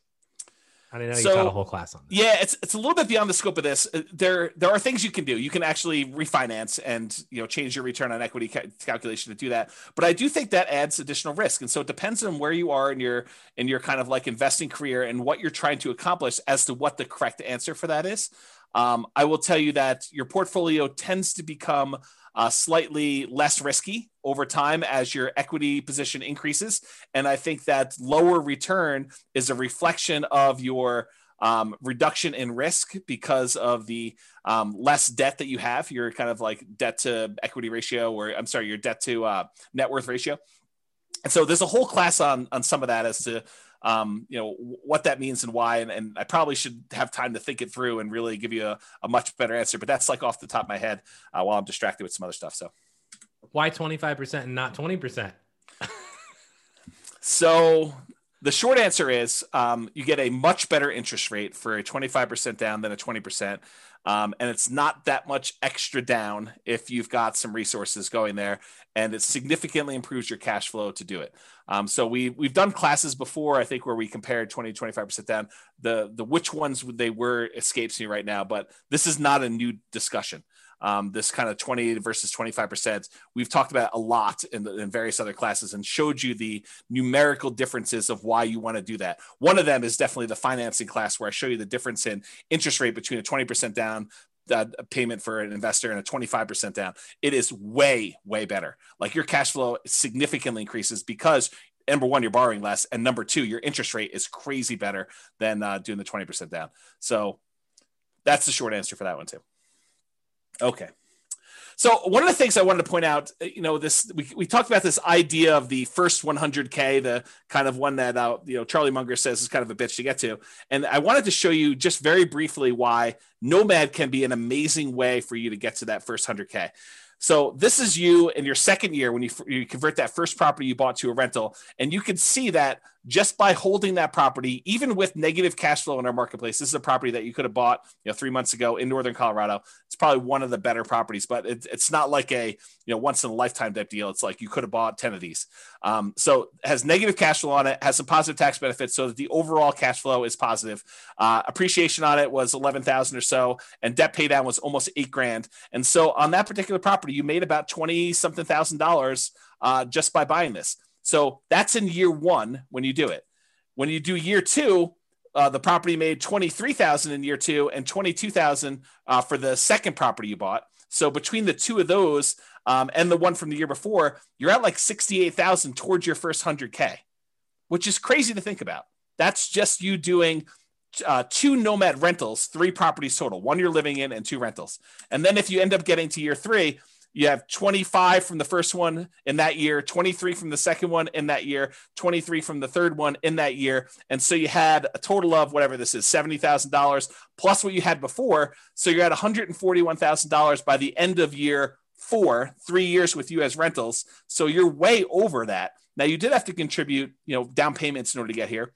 First one could have been 0, but probably 3% down to 5% down for doing some of those. But that's what's powerful about Nomad is it allows you to get these amazing kind of returns on the numbers. And I probably should do a whole class just on this concept of kind of getting to your first 100K, why Nomad is so fast for doing it. But one of the reasons why it's so fast is you're seeing 23% return, 25% return, 30% return on the amount that you invested, on your equity, actually, in this case, because it's a return on equity quadrant when you're doing that. And so I probably need to dive deep and do an entire class on that. But this is the short version as to what I didn't know, whenever it was 20 years ago when I first started. Oh, and here's the overall return on equity on all the properties. So your overall appreciation rate is 12.69. Your overall cash flow is slightly positive. Your overall tax benefits 1.85, and your overall debt paid out 8.83 for a total overall return of just over 20-something% on a return on equity plus R12 quadrant when you're doing that. So that's what's powerful about Nomad is you're getting these super high returns on your money for owning the properties, and that's going to help you get you there a lot faster. Okay. I think I'm making up some time. I'm halfway through, 36 slides. Focus. When I was running my marathon, Brian was texting me videos of The Rock in the gym saying focus. That's what he was doing when I was doing that on my phone. Focus. My phone is actually named Focus. Really? Should be named like lack of focus, like distraction. No, that's not your phone. So focus is going to be relatively short, but I think in some ways, this is one of the bigger ones, right? I think this is the one that cost me a lot of time, cost me a lot of energy, and probably didn't help as much. It's this idea of shiny object syndrome where, you hear about a new course on, I don't know, reverse wholesaling or option auction strategy or flipping houses remotely or virtual wholesaling or whatever it is that's the new attractive thing of the day, or day trading or buying domain names or whatever it is. And you end up thinking that may be better than the strategy I'm doing. It would be a disservice for me to actually continue doing what I'm doing when this other thing could be 2 times better or even 10% better. It's just this kind of like, you think that you're missing out on something. And I think I had a lot of that missing out sort of psychology going on, especially when I was younger, and I was looking for the optimal vehicle in order to get me where I was going to go. And I don't know if anyone else has had that sort of, thing where you feel like I got to pursue everything because I don't know what I'm missing. And I could be finding something that's so much better than what, this person's selling me as kind of like their course or their strategy. And so I had a lot of that going on. So I was always looking for something better. Yeah. Like a fear of missing out. I think that's a good way of putting it too.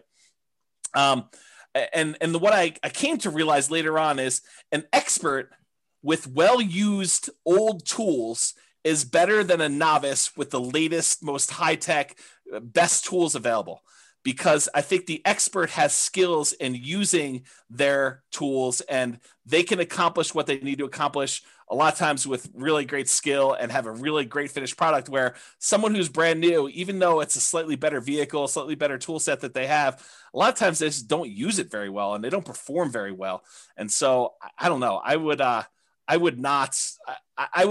think really hard about jumping ship all the time and trying something new. I would just focus and be patient and implement a strategy that, is in the top 25% or 20%, 10%, whatever you find is your particular strategy. But I wouldn't jump around to gain a little bit of extra thing, because the grass is always greener on the other side. You think that something else is going to be way much better, and you try it and you're like, oh, I didn't realize this was going to be part of this thing, or I was going to have to deal with this nonsense and stuff like that. So I think that's another part of it. Yeah. I mean, if you've ever seen me use like a regular saw versus a power saw, like my cut is much straighter with a regular saw because that power saw is out of control. Yeah. I mean, that's probably true, I guess. And then here's the other part of focus. Here's a quote from the Bible: "Where there is no vision, the people perish, but he that keepeth the law, happy is he." And that's from Proverbs 29:18, King James Version. And I think about this a lot, because I think about how it was hard for me, and I think it's hard for a lot of people, that unless somebody lays out the entire plan in detail and thinks through the entire project and like says, these are the steps, this is where you'll be, this is what you need to do, I think for most people, it's hard for them, especially when they're brand new and they don't know what they don't know. They don't know what they're missing. They don't know what they need to do until someone lays out that in detail. It's really hard for you to have the vision of what you need to accomplish and how it gets you to your goal. And so this occurs to me, like when we started teaching Nomad, I realized right away that I need to put out, even if you guys don't use the 10-year plan of buying 10 Nomad properties, you need to have at least seen a 10-year plan so that you know, hey, someone has thought this whole thing through, and this is how you can get from 0 to owning 10 rental properties and what those numbers look like. Now, you may decide you only want to do 1 or 2 or 3 or 4 or 5 or whatever it is, but at least someone has laid out, 10, Brian says, but someone has laid out the entire plan for you and given you a vision. This reminds me of like someone who is trying to build a house without creating a blueprint first, or without creating some type of plan. It's like, does this board go here? Well, I don't know. I mean, unless you have a plan, you don't know if a board does go there or not. Maybe it should go there. Maybe it shouldn't go there. But until you have a very detailed, thought through, organized plan where you know all the pieces fit together and how they fit together and what order they fit together, you can get lost in this thing where you lose focus. You just don't know what you should be doing. So I think it was really challenging for new investors to kind of develop or see that a detailed plan of the future. So that's why we ended up teaching the Nomad the way we do. It's one of the reasons why I wrote the financial planner software, is because there wasn't anything available that made it easy for us to develop these plans and change assumptions and do all that. And then it's one of the reasons why I wrote literally the blueprints, so you could take your plan and I walk you through what happens at different stages, all these different significant events and stuff like that. So I'm trying to help you with your vision process, because I think that was something that was lacking for me. I thought my vision was this $100 a month times 100 houses. And if I had run those numbers through the real estate financial planner software, I would have saw really early on that was going to be problematic, especially if I did any type of stress testing whatsoever on those. So you want to add something to that, Brian, before I go on to the next one? No, spot on. Oh, you wanted me to add something because you were thirsty. Sorry. Well, I figured I would just ask that. And on a related note, I think this focus and the grass is always greener, I think those are related. But when I was first starting off, what I was told by all the people I talked to and all the books I read is cash is king. And I also heard cash flow is king. And so it was sort of like this somewhat contradictory advice, but I took cash flow to be king more so than cash. And maybe it was because I could see how I could generate a little bit of cash flow. I had a hard time seeing how I was going to generate large amounts of cash quickly to do stuff like this. So when I first started, it was still challenging in our local market, just like it is today, maybe a little bit less challenging, but not much, to find properties that had positive cash flow. It wasn't easy to do, especially quality properties. So I was doing things just like we teach in like the cash flow workshop class to improve cash flow. I was focusing on doing a lot of those things. The things that I was primarily doing was buying properties as, BRRRR, the buy, rehab, rent, refinance things, and also creative financing, because I didn't have 20 to 25% down payments. Maybe I could have scraped together 1 or 2 to do that. But after that, I was done. I mean, I would have been done buying. And so that was really hard for me. And I wanted to acquire more than just one property that had $100 a month cash flow. I was trying to do this fast. And I think that was actually one of the things that I probably made a mistake is I think I was trying to rush financial independence. I was trying to get there really fast, pushing it really, really hard to do that. And it's hard because I could see why some people might think it's conflicting advice when, Brian and I tell you, you got to work hard, you got to push really hard, you got to do it. But then I just told you that I think I rushed financial independence, but I don't see them as conflicting because they're definitely both true. I don't know if maybe Brian has some insight, but I could see that they're different in my mind enough, and I'm not sure how to vocalize that. Yeah, I think the second part of that is, being smart and not over pressing to like ruin your chances. I think the first part is you have to put in the hard work, right? It's hard work versus don't press so hard and don't take risks that are unnecessary to get you there a little sooner. Realize that from all the other things we've talked about tonight, like it's not a like get rich or get wealthy fast thing, right? Yeah. Once you understand that I'm going to get wealthy over time, I'm going to use real estate as the means to the end for that, and why you're doing what you're doing, then I think I've got to go do a lot of hard work now. Right. And, as an example to this, right, someone asks, with the huge seller's market, houses going thousands above asking price, what is the best way to find a property at a fair price for Nomad? Right. And James may have a completely different answer, but my answer is hard work. Frickin' every property that comes on the market, analyze it. If it looks decent, go see it. Like, that's literally how you do it. It's just effort. It's like you continue to go until you find what you want and you never give up. Like, that's all that, like, that is literally the entire secret to my existence. Like, that is like the secret to all of my success, is that when people tell me it's not going to work, you're not going to make it, I'm like, whatever, see you when I get there. And then I just put the pedal down. Yeah, I'll answer that question slightly differently. And I think in our market right now, in order to do that, I would say you're not trying to buy 12 properties right now. Although the crazy thing is we could see appreciation and rents increasing for the next decade or more. And I would have made a mistake doing this. But I think if you're just trying to acquire one property, you're buying something that has good long-term economics. I think that's what you're trying to focus on, is buying something of quality that you would want to have in your portfolio 30 years from now. And it's possible that that property will have a dip in the short term, but I think over a very long period of time, if you pick a property of quality that is likely to have really good long-term economics, even if you're paying a small premium today, it's going to be cheap in the long run. And I think that's part of how I look at it now. Yeah. Yeah. So Dan says working hard does not equal rushing. Yeah. And Hunter says, that's actually a super interesting point.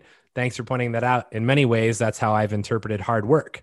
Right. And it's not about how fast you can get there. Right. Like, if you were hiring an employee, would you rather have the person that rushed to get their job done, or would you rather have the person that did their job really well, but they both worked equally hard, but one rushed? Which one do you think has more mistakes, and which one do you think is the long-term employee? That's the person you want to be. Yeah. Yeah. That's definitely some good points about that. I mean, there's a lot of nuance and subtlety to some of this stuff. And I think that, especially since I've identified some, if I can get beyond the emotional attachment I have to some of these points and the kind of like carnage associated with it for me, I think there's some real good lessons for us to continue to repeat in the future for NCRAG. But I think, I just need to work on, I think, getting beyond that. Yeah. Unless there's something else, I'm going to continue on with this slide and then move and stuff. So when I was doing a lot of the BRRRR and creative strategy stuff, we could have found some deals that had good cash flow, that had decent cash flow.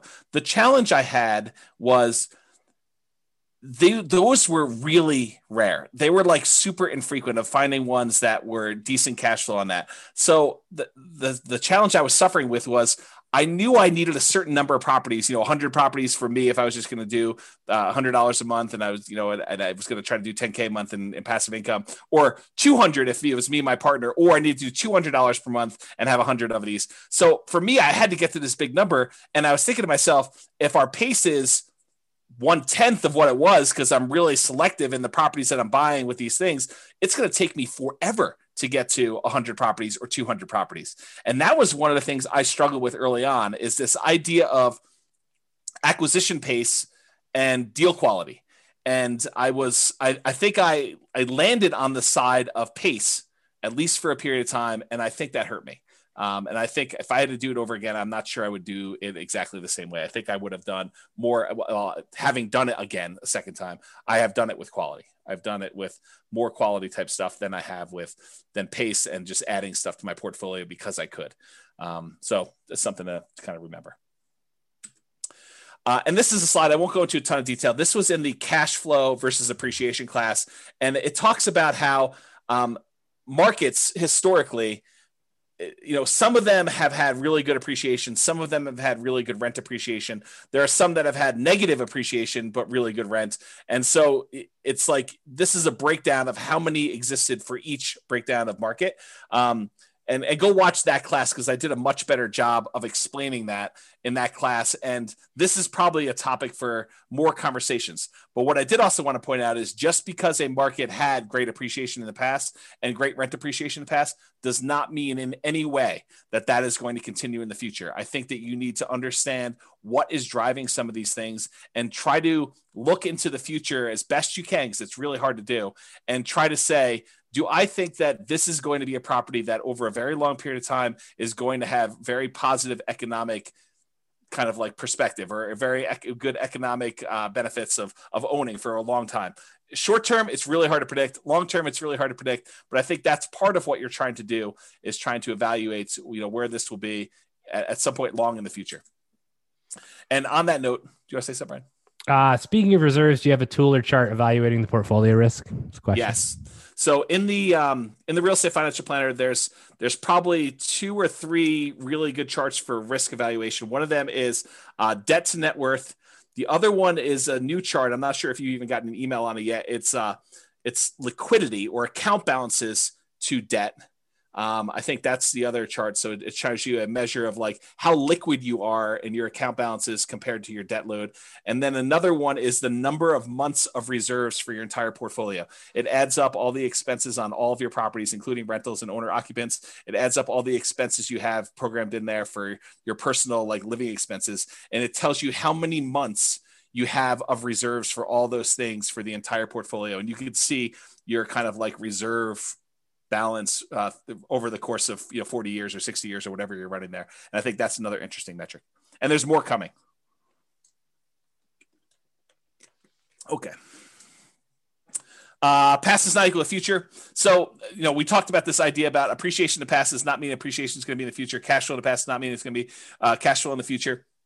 Just because a market has done well doesn't mean it will do well for you in the future. Just because a market has done poorly in the past doesn't mean it won't do well in the future. You need to try to understand the why behind it, which is really difficult to do, especially with unprecedented times. And we're not really sure like what's going to be the major factor in things and how those are all going to play out, but you have to do the best you can. And you may still be wrong. And I think that was a major thing that I had a problem with early on, is I had a fear of being wrong. And I think that still comes up today. I think that's part of the ego thing, right? Like being wrong and a feeling like I should have known. And I think that's definitely an issue I have going forward. But, maybe you're better at that than I am. I think the goal is to buy something with long-term positive prospects. Try to put the odds in your favor. Doesn't mean that you're not going to make mistakes. Doesn't mean that you're not going to fail. But I think trying to put odds in your favor and making reasonable size bets. Don't bet the farm because it's 51% in your favor. I think that's another key part of this. And that's one of the reasons why I like the Nomad strategy, is that you can actually keep big reserves and buy a property and get really good returns on the small amount.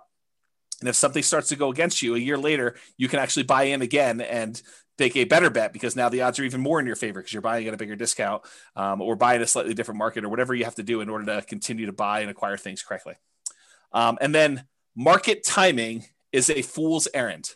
Trying to say the market's at its top, I'm not going to buy now, or the market's at its bottom, I'm going to buy as much as I can. I think that's really difficult to do. And there's a lot of people that agree with me. I've got a whole bunch of little quotes. I'm going to read you some of them just flying through. I'm not going to comment on all of them, but I do think that it's important for you to realize that I'm not alone in this philosophy that timing the markets is incredibly difficult to do. It's really, really hard, and it's inaccurate, and there's no one that's really been super successful at it. And some of these guys are the richest men in the world. And so it's not just James's crazy little idea. This is people like Warren Buffett and Peter Lynch and Charlie Munger and all these other guys about market timing. So Warren Buffett says, we continue to make more money when snoring than when active. And he's talking about not constantly buying and selling into the market. Bernard Baruch, or whatever his name is, only liars manage to always be out during bad times and in during good times. So it goes to show that. If you don't believe this, like I used to day trade. So if you don't believe this, try and go day trade and just try and get in when it's like bad and out when it's good, and like, good luck. I mean, it's just, no one can do it. Like, you might do it consistently for 6 months, but can you do it consistently for 20 years? Yeah. The answer is probably not. Here's Peter Lynch. Far more money has been lost by investors preparing for corrections or trying to anticipate corrections than has been lost in corrections themselves. That's Peter Lynch. Benjamin Graham, who's Warren Buffett's mentor, says, in the financial markets, hindsight is forever 2020, but foresight is legally blind. And thus, for most investors, market timing is a practical and emotional impossibility. Yeah. Another Peter Lynch things. I can't recall ever once having seen the name of a market timer on Forbes' annual list of the richest people in the world. If it were truly possible to predict corrections, you'd think somebody would have made billions by doing it. Good point. Daniel Kahneman says the average investor's return is significantly lower than market indices due primarily to market timing, them trying to time the market. And we've discussed that before in class. I've shown stats on like, hey, people tend to get out too early and they don't hold, and then they try to buy back in and it's already higher and they end up losing the entire game. Totally agree. John Bogle, the inventor of index funds, basically says the idea that a bell rings to signal when investors should get into or out of the stock market is simply not credible. After nearly 50 years in this business, I do not know of anybody who has done it successfully and consistently. I don't even know anybody who knows anybody who has done it successfully and consistently. Yet market timing appears to be increasingly embraced by mutual fund investors and the professional managers of fund portfolios alike. And I think that applies to the real estate market as well. Here's another Warren Buffett quote. We've long felt that the only value of stock forecasting is to make fortune tellers look good. Even now, Charlie and I continue to believe that short-term market forecasts are poison and should be kept locked up in a safe place away from children and also from grown-ups who behave in the market like children. And part of that comes back to like the shiny object syndrome, right? Yes. You're like, oh, I'm doing this. Oh, that looks really good over there. I could make more money. And then you switch. And then guess what? You're getting in and out at the wrong times because you're just switching. Right? Totally agree. Don't time it. And I think that was something early on. I think really early on, I didn't realize that there was like market timing. I was like, I'm here now. I'm going to invest. I'm going to just do this, because I don't think a lot of books were talking about market timing back then in the real estate side. It took me a while to find the stock stuff. Okay.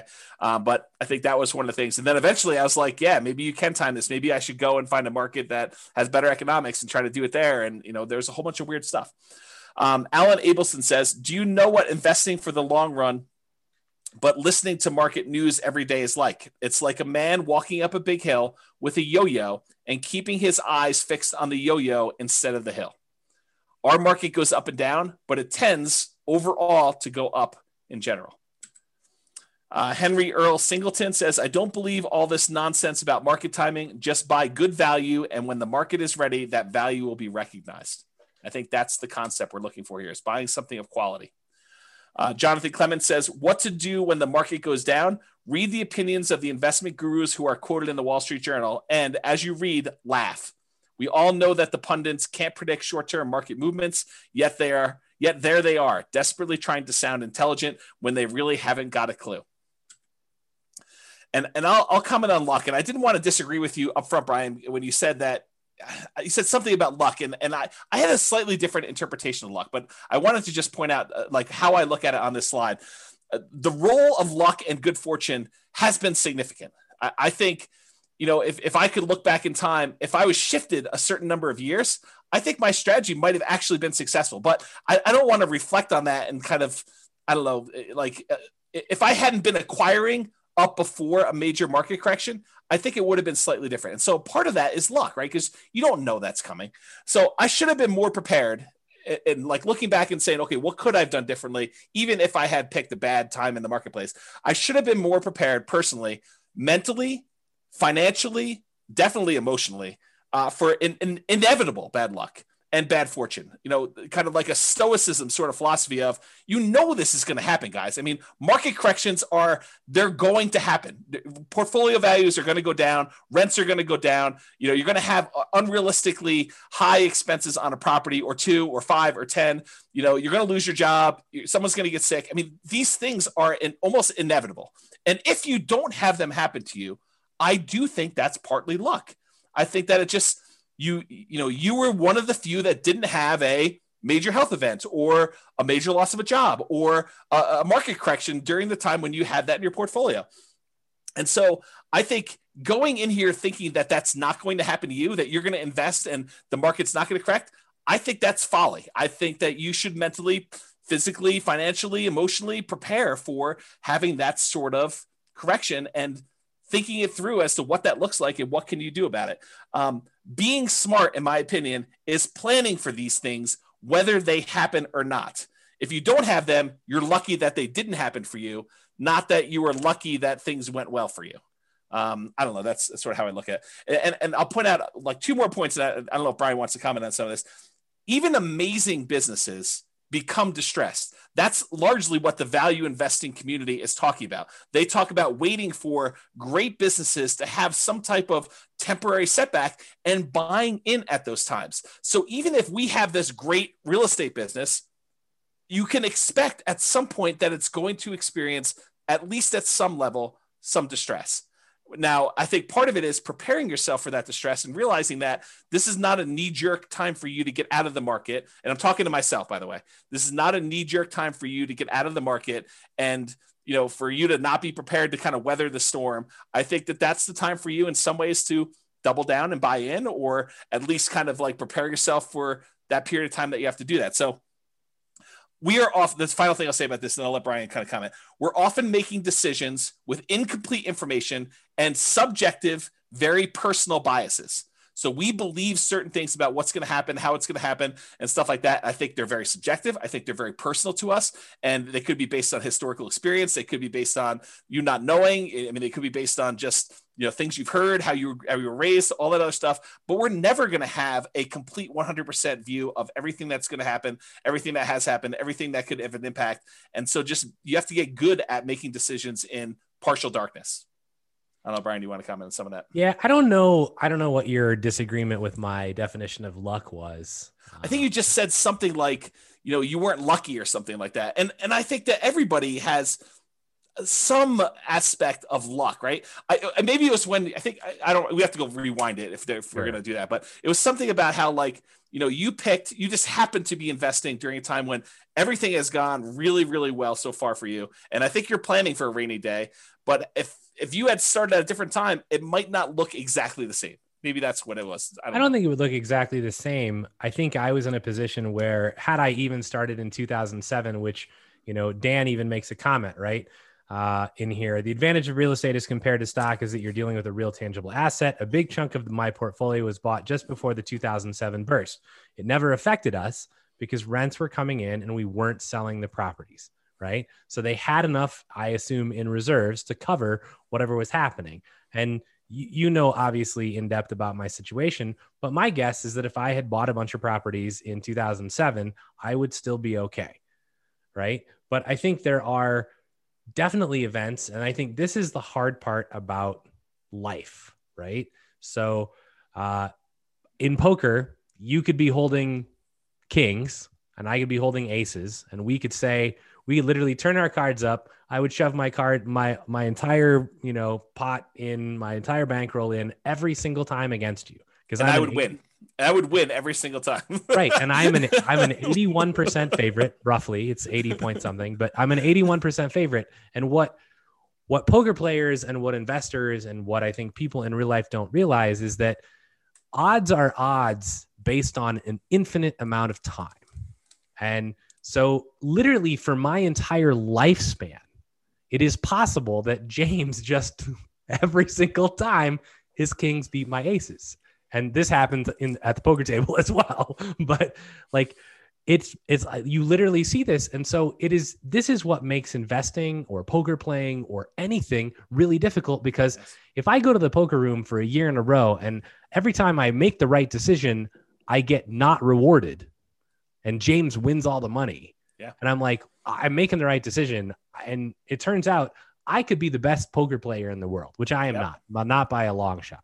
Right. But I could be, but I would never actually realize it or have any physical evidence to show me this. Yep. And so I may be the best real estate investor in the world and I invest at perhaps the wrong time.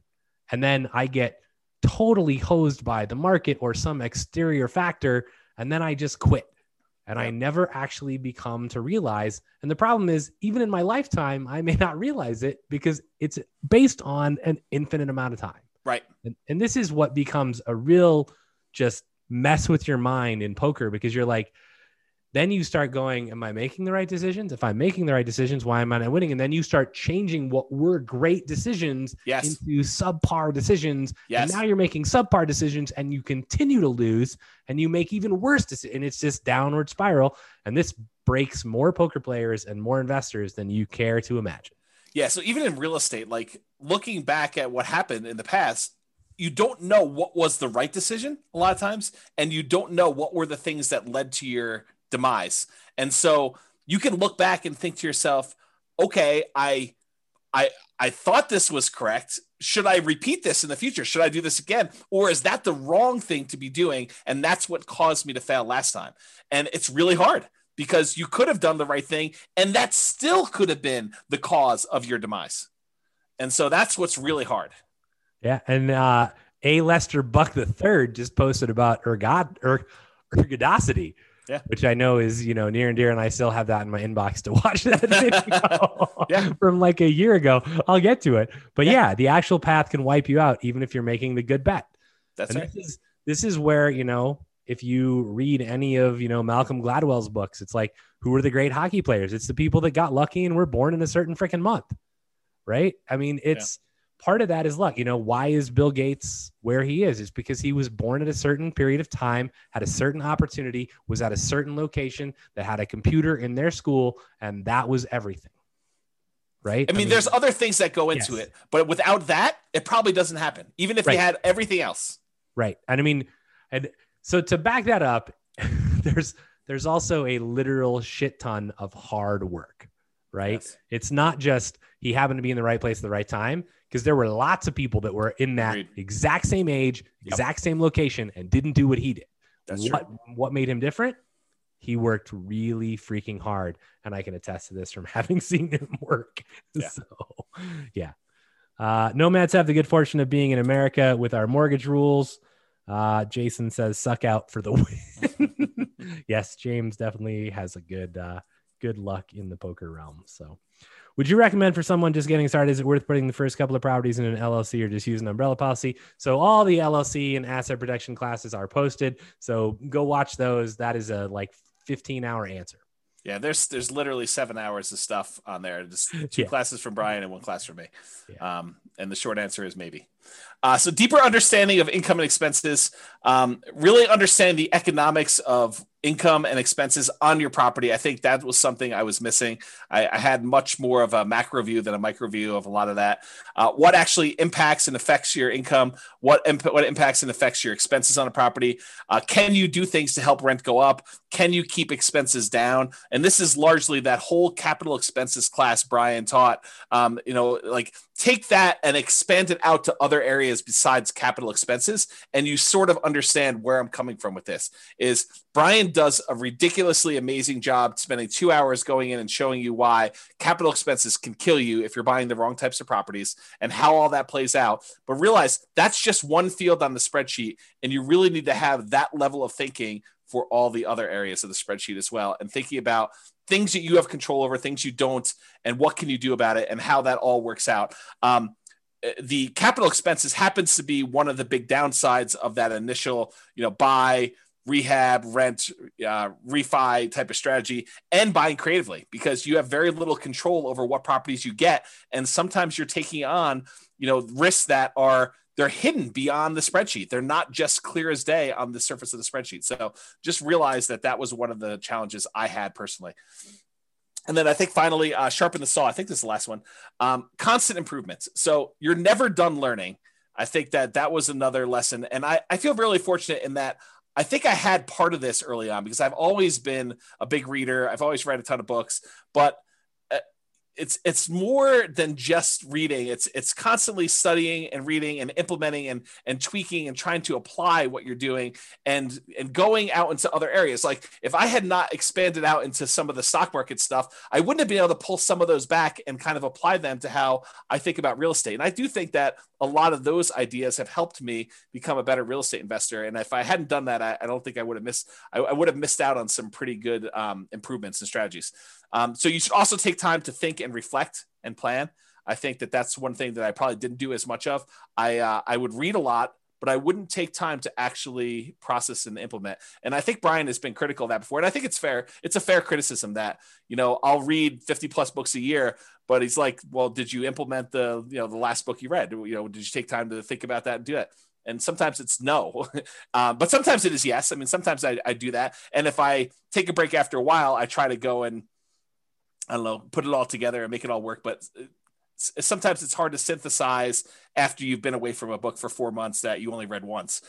So it's a fair criticism and one that I think I should do better on even in the future, but I definitely didn't do nearly as much of that in the past. And then related to this is test your assumptions.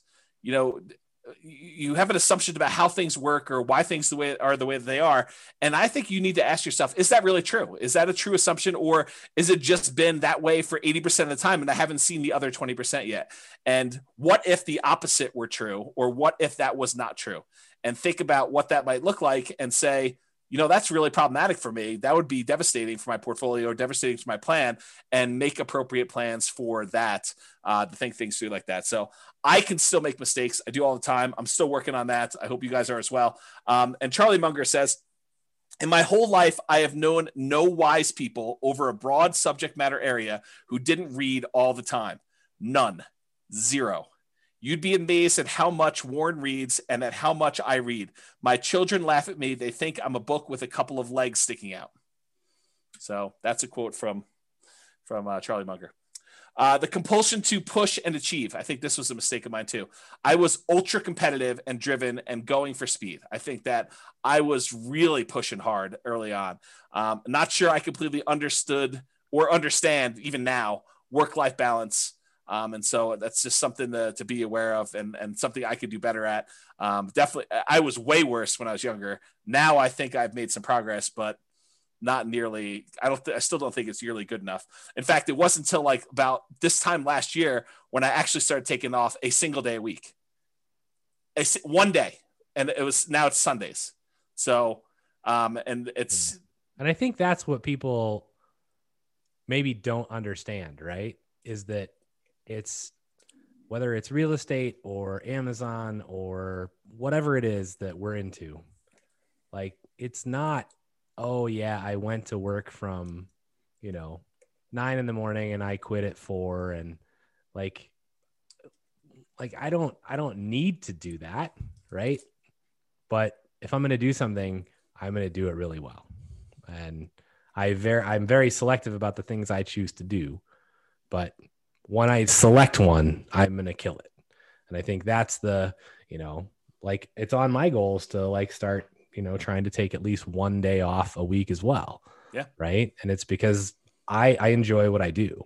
Right. It's not like I feel forced to do it most of the time. There are definitely some of those days, but you want to do it. So yeah, Jason's next book, How to Half-Ass Your Way to Wealth.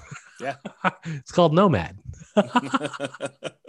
Nomad while playing Hearthstone, Jason. That's what that's called. Yeah. So over the past few years, I've been taking more me time, and even more so lately. Like we were in the hot tub at the beginning of the year, and I was telling Brian and Royce, I was like, for me, if it's not hell yes, it's no. And I'm being much more selective about who I decide to work with. I'm being much more selective about projects I take on. I'm definitely giving myself a lot more downtime and trying to work on health, mental health, and physical stuff, despite looks to the contrary from my COVID-20 that I put on since COVID started. But I think those are things that I did not know early on that I'm definitely making some better improvements with. And once you get your first 100K, I think it's easier to try to find balance once you've made some significant progress towards your goals, because then that's sort of takes some of the pressure off of you to do all of it yourself. Is that you've got some asset base that's growing, and now you can afford, for lack of a better term, but I think it's a pretty good term, for you to kind of let that do some of the lifting for you to get you where you need to be. But it's hard to justify doing that when you're not at 100K, and probably even more than that, honestly. If it was me, you may have different goals on that, but I think you get to a point where that starts being enough, and now you're sort of okay, I can definitely not coast, but do less than going crazy 7 days a week, 24 hours a day, doing that. And I'm trying more not be stupid now than to be smart. And I know that sounds like a weird thing, but I'm just trying to avoid making major mistakes. And if I had to do it over again, I bet you I would take that approach a little bit more rather than trying to be the smartest guy in the room or associate with the smartest people in the room and try to make really smart decisions. I might try to just not make mistakes and avoid losing and sort of put myself in a position to let myself win rather than forcing a win. I don't know if that's a good way to think about it. So that's kind of where I am with that. Yeah, I mean, that analogy plays really well to EV and to poker. Like if you sit down at a poker table and you're trying to like beat someone else, yeah, you're doomed to lose your money. Yeah. And I think early on I was more of a I'll beat you sort of personality. Like I cannot overstate how competitive I was as a younger guy. Like, imagine someone just ridiculously competitive. And I'll just does take a lot of thinking for me. Yeah, for you. I agree with it. And I think I see a lot of myself in the competitiveness with you. But like, this is how competitive I was. My brother skipped a grade in like first grade. And because my brother was having some, challenges, just socially more fitting in than anything else in elementary school, by the time I was ready to go into first grade, they wanted to skip me a grade in elementary school too. My parents said no. So my brother held this over me for 10 years. Every time we'd get report cards and we'd compare them and say, I got, 6 A's and, an A minus and you got, whatever it was, he'd be like, yeah, but I skipped a grade. So this is like, every day, homework, all sorts of stuff. So I actually pushed really hard to skip grades in high school. That's how competitive I was. I pushed to try to skip grades in high school so that I could actually catch up with my brother. That's like how ridiculously competitive I was. So kind of give you an idea of what that looked like. And not that I'm encouraging that because I've totally gone the other direction where I'm just trying to so Brian, you own chess. I'm not even going to play you because I don't even want to start the competition with playing chess. So I concede. It's all you. You own the chess space. So that's sort of what it is. So, yeah. All right. So the last slide is final thought. And this literally is the last slide. Everyone wants to know if you skipped a grade. I did. Multiple. Yes. I started college at 15. So that's how I did it. But yes, like really crazy, ultra competitive to do that. All right. So final thoughts. One thing that came up while I was preparing for class, what things did I happen to get right in the beginning that I still feel are true today?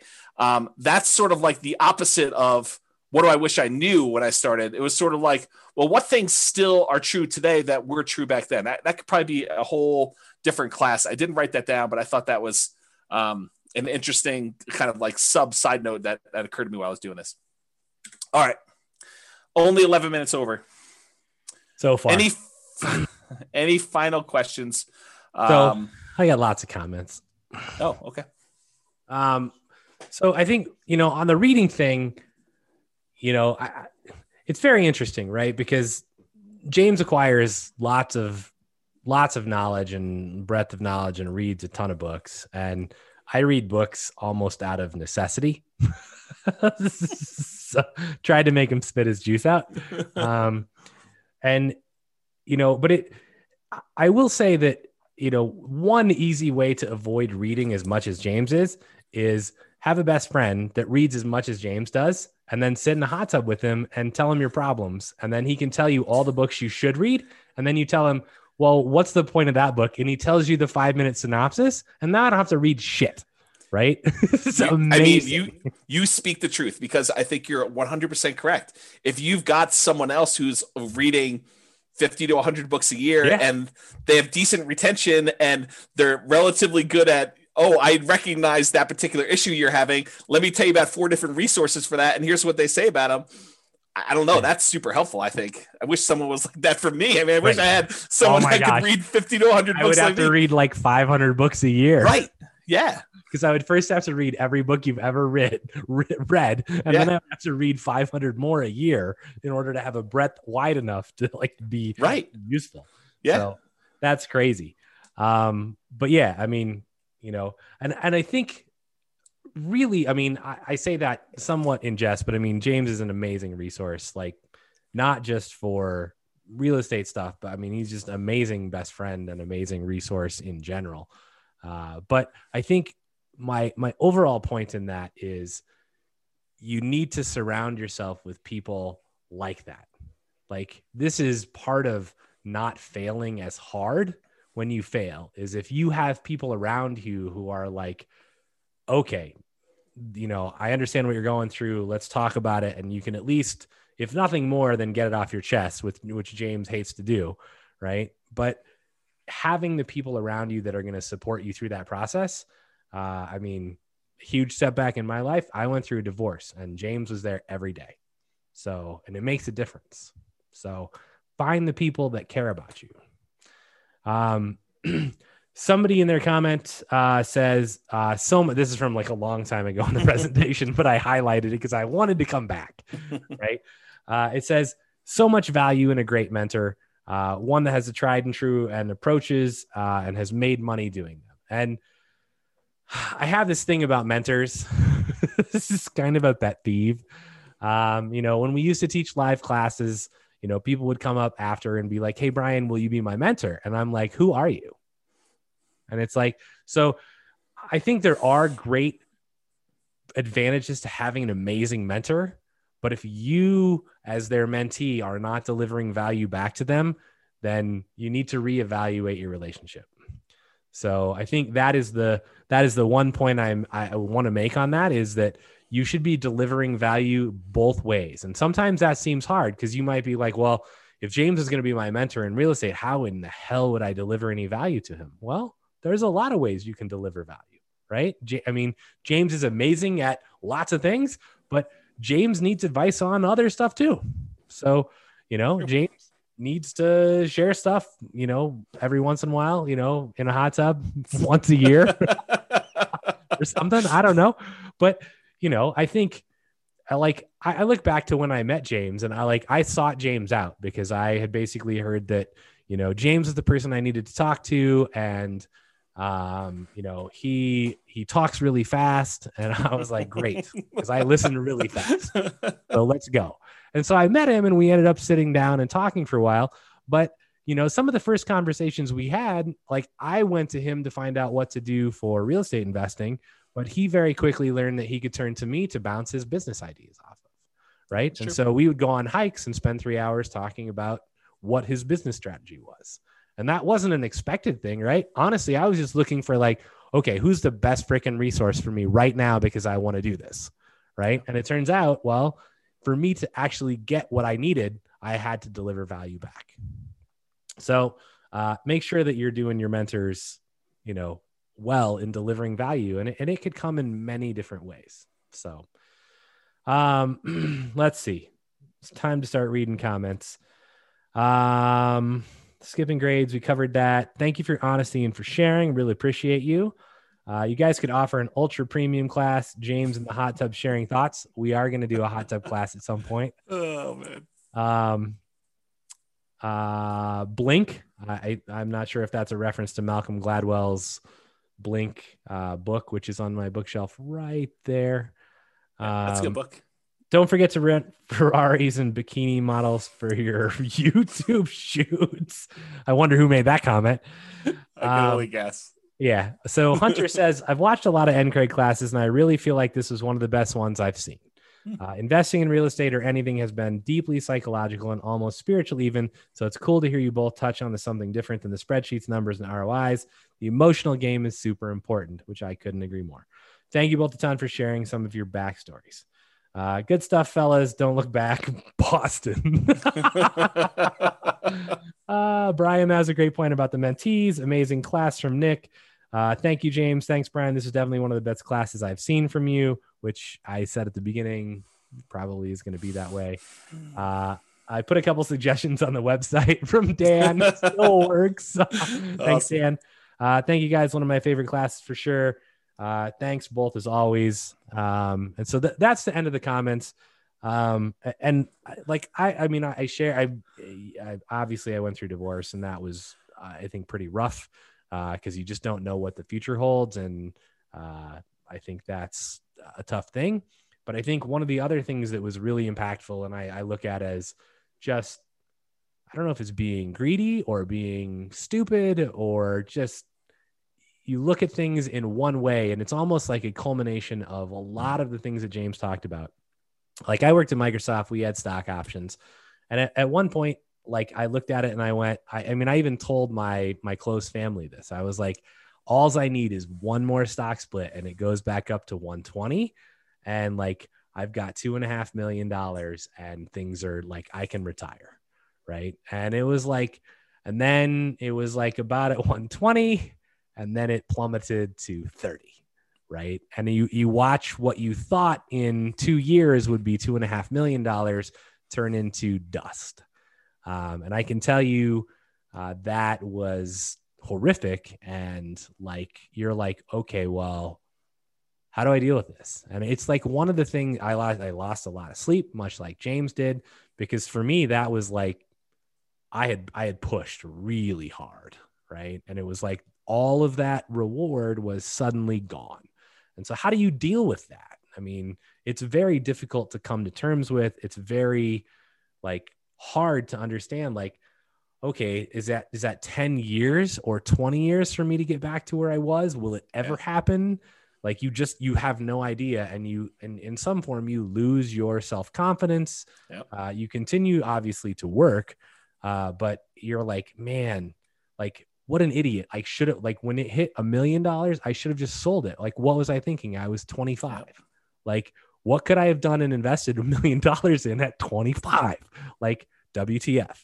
Right. So, and Jason says, hey, is that why you don't invest in stocks now? And the answer is no. I think my answer for that is like, I have zero control over the stock market.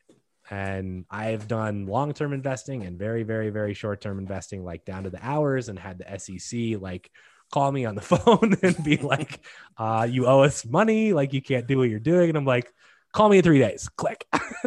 So, I think, that part of it is I can control a lot more of the real estate that I invest in a much more detailed way.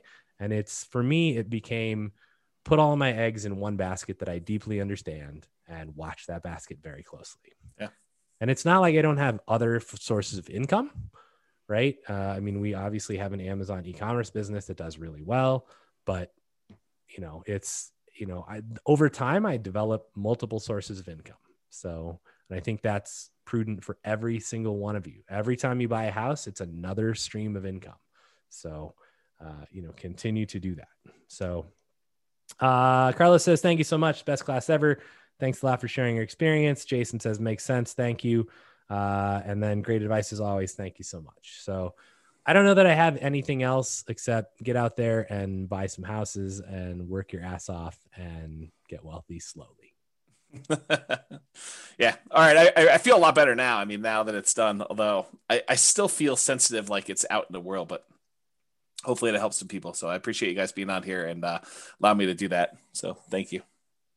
I think it helps a lot of people. I think this is like the better version of the Halloween class that we've taught, where it's like, what could possibly go wrong with your investments? Your house could burn down. People could cook meth in your property. Yeah, I think that's like, the reason I don't like that class. It's like a bitch session for everybody's like complaining. And that's like the person who comes there for the first time, who's got like the littlest bit of hesitation over like, toilets and tenants calling them. They hear these horror stories and it's like, well, I'm never investing in real estate.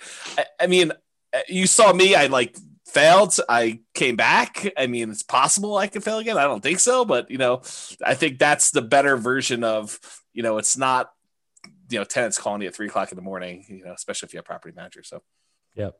I don't know. Yeah. Okay. We got love for you guys. Thank you, James. Thank you, Brian. Excellent class. You guys are all very welcome. So I hope I at least helped somebody. And I don't know. I feel a lot better now than I did at the beginning. Stay hard. Oh, that's good. It's David Goggins. It's go read the book.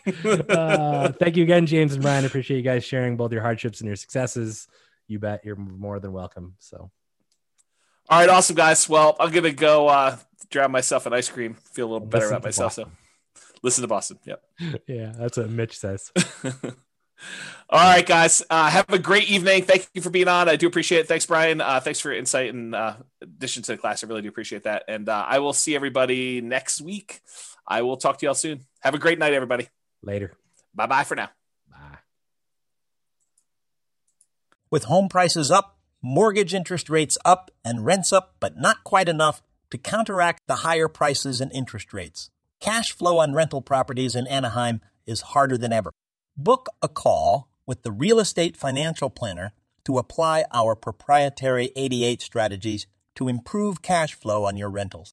See the show notes for a link to schedule your call and improve your cash flow today. If you're a real estate agent, lender, or professional in Anaheim that wants to help our real estate investor listeners, consider reaching out to learn about collaboration opportunities with this podcast. We'd love to add more value to our listeners by having you assist our investors buy, sell, and finance their real estate investments. See the show notes to schedule a call to discuss collaboration opportunities.